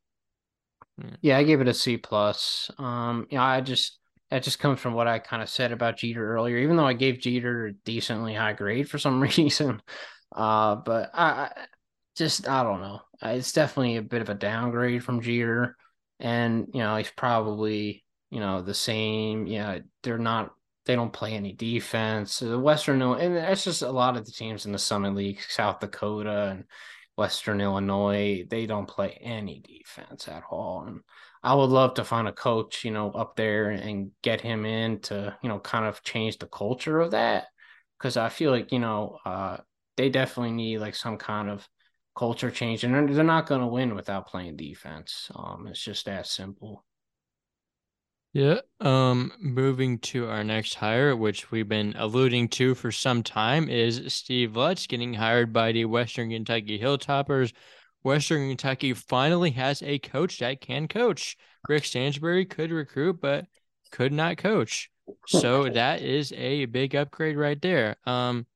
Yeah, if you get talent but can't win with it, it's kind of pointless. Like I was saying with Hodgson, like, yeah, he can recruit. Like, I'm not saying he's going to be like a Stansbury, but like he needs to show he can actually coach, which like that was Stansbury's big flaw. And Steve Lutz is like can really coach. For He sure. he's a phenomenal hire. He's really worked under some great coaches assistants. Been a head coach for 2 years. Made 2 tournaments. Can't get any better than that. Yeah. Yeah, he's also got some talent. He got like Brandon Newman. Love Forget Brandon some Newman. other guys. That's a good pick. He was like good at Purdue. Yeah, I feel like, he kind of got buried by Matt Painter at Purdue a lot of his time there. I feel like he should have been a starter.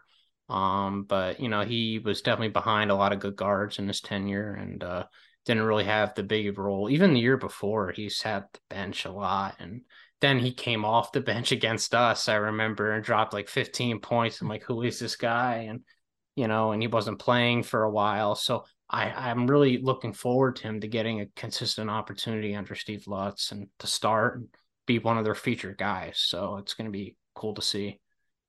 Yeah, yeah. What grade did you give So to Lutz? I gave Steve an A. I don't know how you don't give him an A, especially coming from Rick Stansbury of all people. Yeah, It was probably a bottom five, bottom three coach in all of college basketball to most people you ask. And you bring in somebody with Steve Lutz who's done it with talent, and he's done it without talent too. Like he doesn't need talent to win. I mean, he's proven that down in the Southland. He's elevated a lot of decent rosters to tournament level teams. And that's the kind of coach Western Kentucky needed. They will always get talent. They're a big mid-major brand. They're obviously in play for a lot of talent in the Kentucky area. So, I mean, they're gonna, especially, Calipari's not getting any of it. So, they'll get some, and Kenny Payne sure ain't getting any of it. So, well, he'll get some of it, but not any of the good talent. So, Western Kentucky will always have talent at their disposal, and Steve is for sure gonna finally get somebody that can translate that talent into winning. Hopefully, yep. Two more coaching hires to do. Almost done, but Wichita State hired Paul Mills. I'll give this a B plus. I really like what Mills has done recently, but I haven't really seen how he can do without A. Smith. He hasn't really done good without him. But I think over the past few years he's kind of figured out how to coach like overall. So I do like this one, but a little bit pessimistic because A. Smith was like really good and they don't have someone like him. But he's just such an upgrade from Isaac Brown. Isaac Brown was terrible. Isaac Brown killed that program. of course, and they had a lot of talent that he buried last year, year before. Like you could have argued they had a tournament roster, and I wouldn't have gotten mad at you at all. Like they definitely have tournament level talent, top to bottom, and they still will this year. So they got I think they got an upgrade in Paul Mills. That's for damn sure. I gave him an A. Probably, like you said, you bring up some good points. We've never really seen him without Max Asmus, who's obviously a transformative player. He'll transform a program. I mean, for crying out loud, now he's at Texas. So, I mean, they obviously believe in Asmus a lot, and it'll be interesting to see how they do without him. Wichita has brought in some decent guys. Obviously, they bought in the dude from Oklahoma. So there's him. And they bought in some other guys. They bought in Jacob Germany, who I like, Yeah. from You got like UTSA. Harlan Um, Beverly. Harlan Beverly too. Yeah, that was their big pickup that I was forgetting. But they have some couple notable pickups plus some returners. I think isn't Potno returning or what? Potno, Poto, yes, he is. He uh, withdrew from the portal. Rojas too, right? I He's don't one of know their that he bigs. has. I don't know how much eligibility he has, but they will have Colby Rogers, who will be eligible this year after he had to sit out last year. He was like one of the waivers that was denied. Okay, so see what was He he was supposed to a be pretty Siena good? Or? transfer. Oh, okay. Oh, He you he know, can maybe I have shoot. heard of him. Okay. So yeah, no, there's definitely rooms for optimism there, and I think they'll be like right next to South Florida in the American. I think they'll be right there, neck and neck with them. And we'll see who's better between those two. It'll be some great coaching matchups in that conference for sure. And I think night and day between Isaac Brown. So I gave that an A. Yep. Absolutely. And our last hire is a little bit of a boring one to end it because it's like an interim being promoted. It is Wofford elevating Dwight Perry after Jay McGully got fired mid-season, which I don't know. I don't know that they should have done that, but I mean, it was something behind the scenes that I don't really have any info on. But yeah, I'd give us a B. He was solid. Like he was part of the staff that turned Furman around with Nico Medved. So I think it was the right move to make. So yeah, Yeah, solid I B. was a bit lower on it. I gave it a C. I feel like Wofford had a lot of talent last year. Well, you obviously have Paveletsky, you have BJ Mack, and you have some other guys around him that were, I mean, besides those two, yes, it does drop off, but at the same time, they definitely peaked early on when they beat A&M, and then they go into conference play and they just completely, I mean, they did well in the conference tournament, don't get me wrong, but regular season conference play was a disaster. They should have been, I think, definitely better. So I'm not huge on how strong the SoCon is. I don't think it's really that good outside of like Furman. Obviously WCU, Western Carolina was pretty solid. I feel like Wofford was disappointing last year to me, but again, I guess, you just got to plug in somebody, and this guy does have some experience outside of mid-major realm, so that's kind of good. It's just not normal not seeing Wofford in the tournament, right? You're just so used to it. So they just got to get back to that standpoint, but now you got a big dog and Furman to worry about. So yeah, it's gonna be hard to take them down, that's for sure.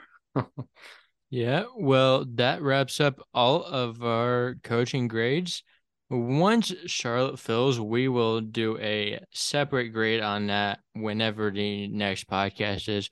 Hopefully, it's filled by next week. I think it could Yeah, be. you would think, They're probably gonna try to get I don't that think their coach moving. shouldn't have even been fired. That kind of He surprised. didn't get fired. He just like left Oh, he to just be dipped. that Virginia assistant. Yeah. Oh yeah, that's right. Oh, and I 100% see why Tony Bennett went after him. His defense was so good. Yeah, yeah, and Yeah. that's where he was before. So he probably just went. He probably Right. liked They just got to they're find better. somebody now. Yeah, Yeah, yeah, but that's like a good job, like moving it into is. the AAC. North Carolina area. It's a pretty populous area too. Hmm. Yeah, there's some talent in North Carolina for sure, obviously. Yeah, So it's a good job for sure. yeah. Well, that wraps up the podcast. Any final thoughts about anything?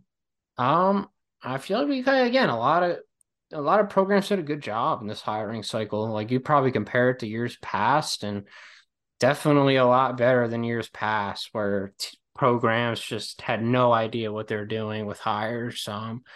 I really only had like two bad grades in my whole thing, which I feel like is pretty good out of 58 teams I have here. So, um, you know, definitely good to see some programs turning it around because that's something I love to see. And the ones with bad grades were kind of like programs that you'd expect to like not Yeah, care. of Like course. Incarnate Word, like, Right. eh, They're not going to care about nah, basketball. They never really have. They don't have the funding to. So no. they they're handcuffed. Yeah, well, if any of the listeners made it through this whole episode, make sure to give us a good review. Apple Podcasts, give us a like on YouTube, give us all those good ratings. Drop us a follow on our social medias, Hoop Scoop Media, Instagram, Twitter. give Kyle at Mid Major Basketball, no spaces or anything like that, on Instagram a follow. And CBB. I think we can make this a 3-person podcast from now on. I think Hey, I would love to do it. the test run went pretty good, so we can we found our trio for sure. yeah. I'm looking forward to it. Looking forward to it. All right, hey, it was a pleasure.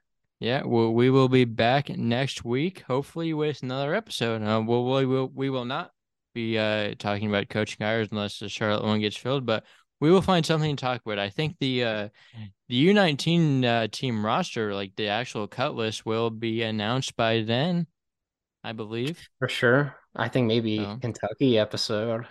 Yeah, we will have to talk a lot more about Get them. juicy. All right, hey, been a pleasure. I'll see you. Yeah.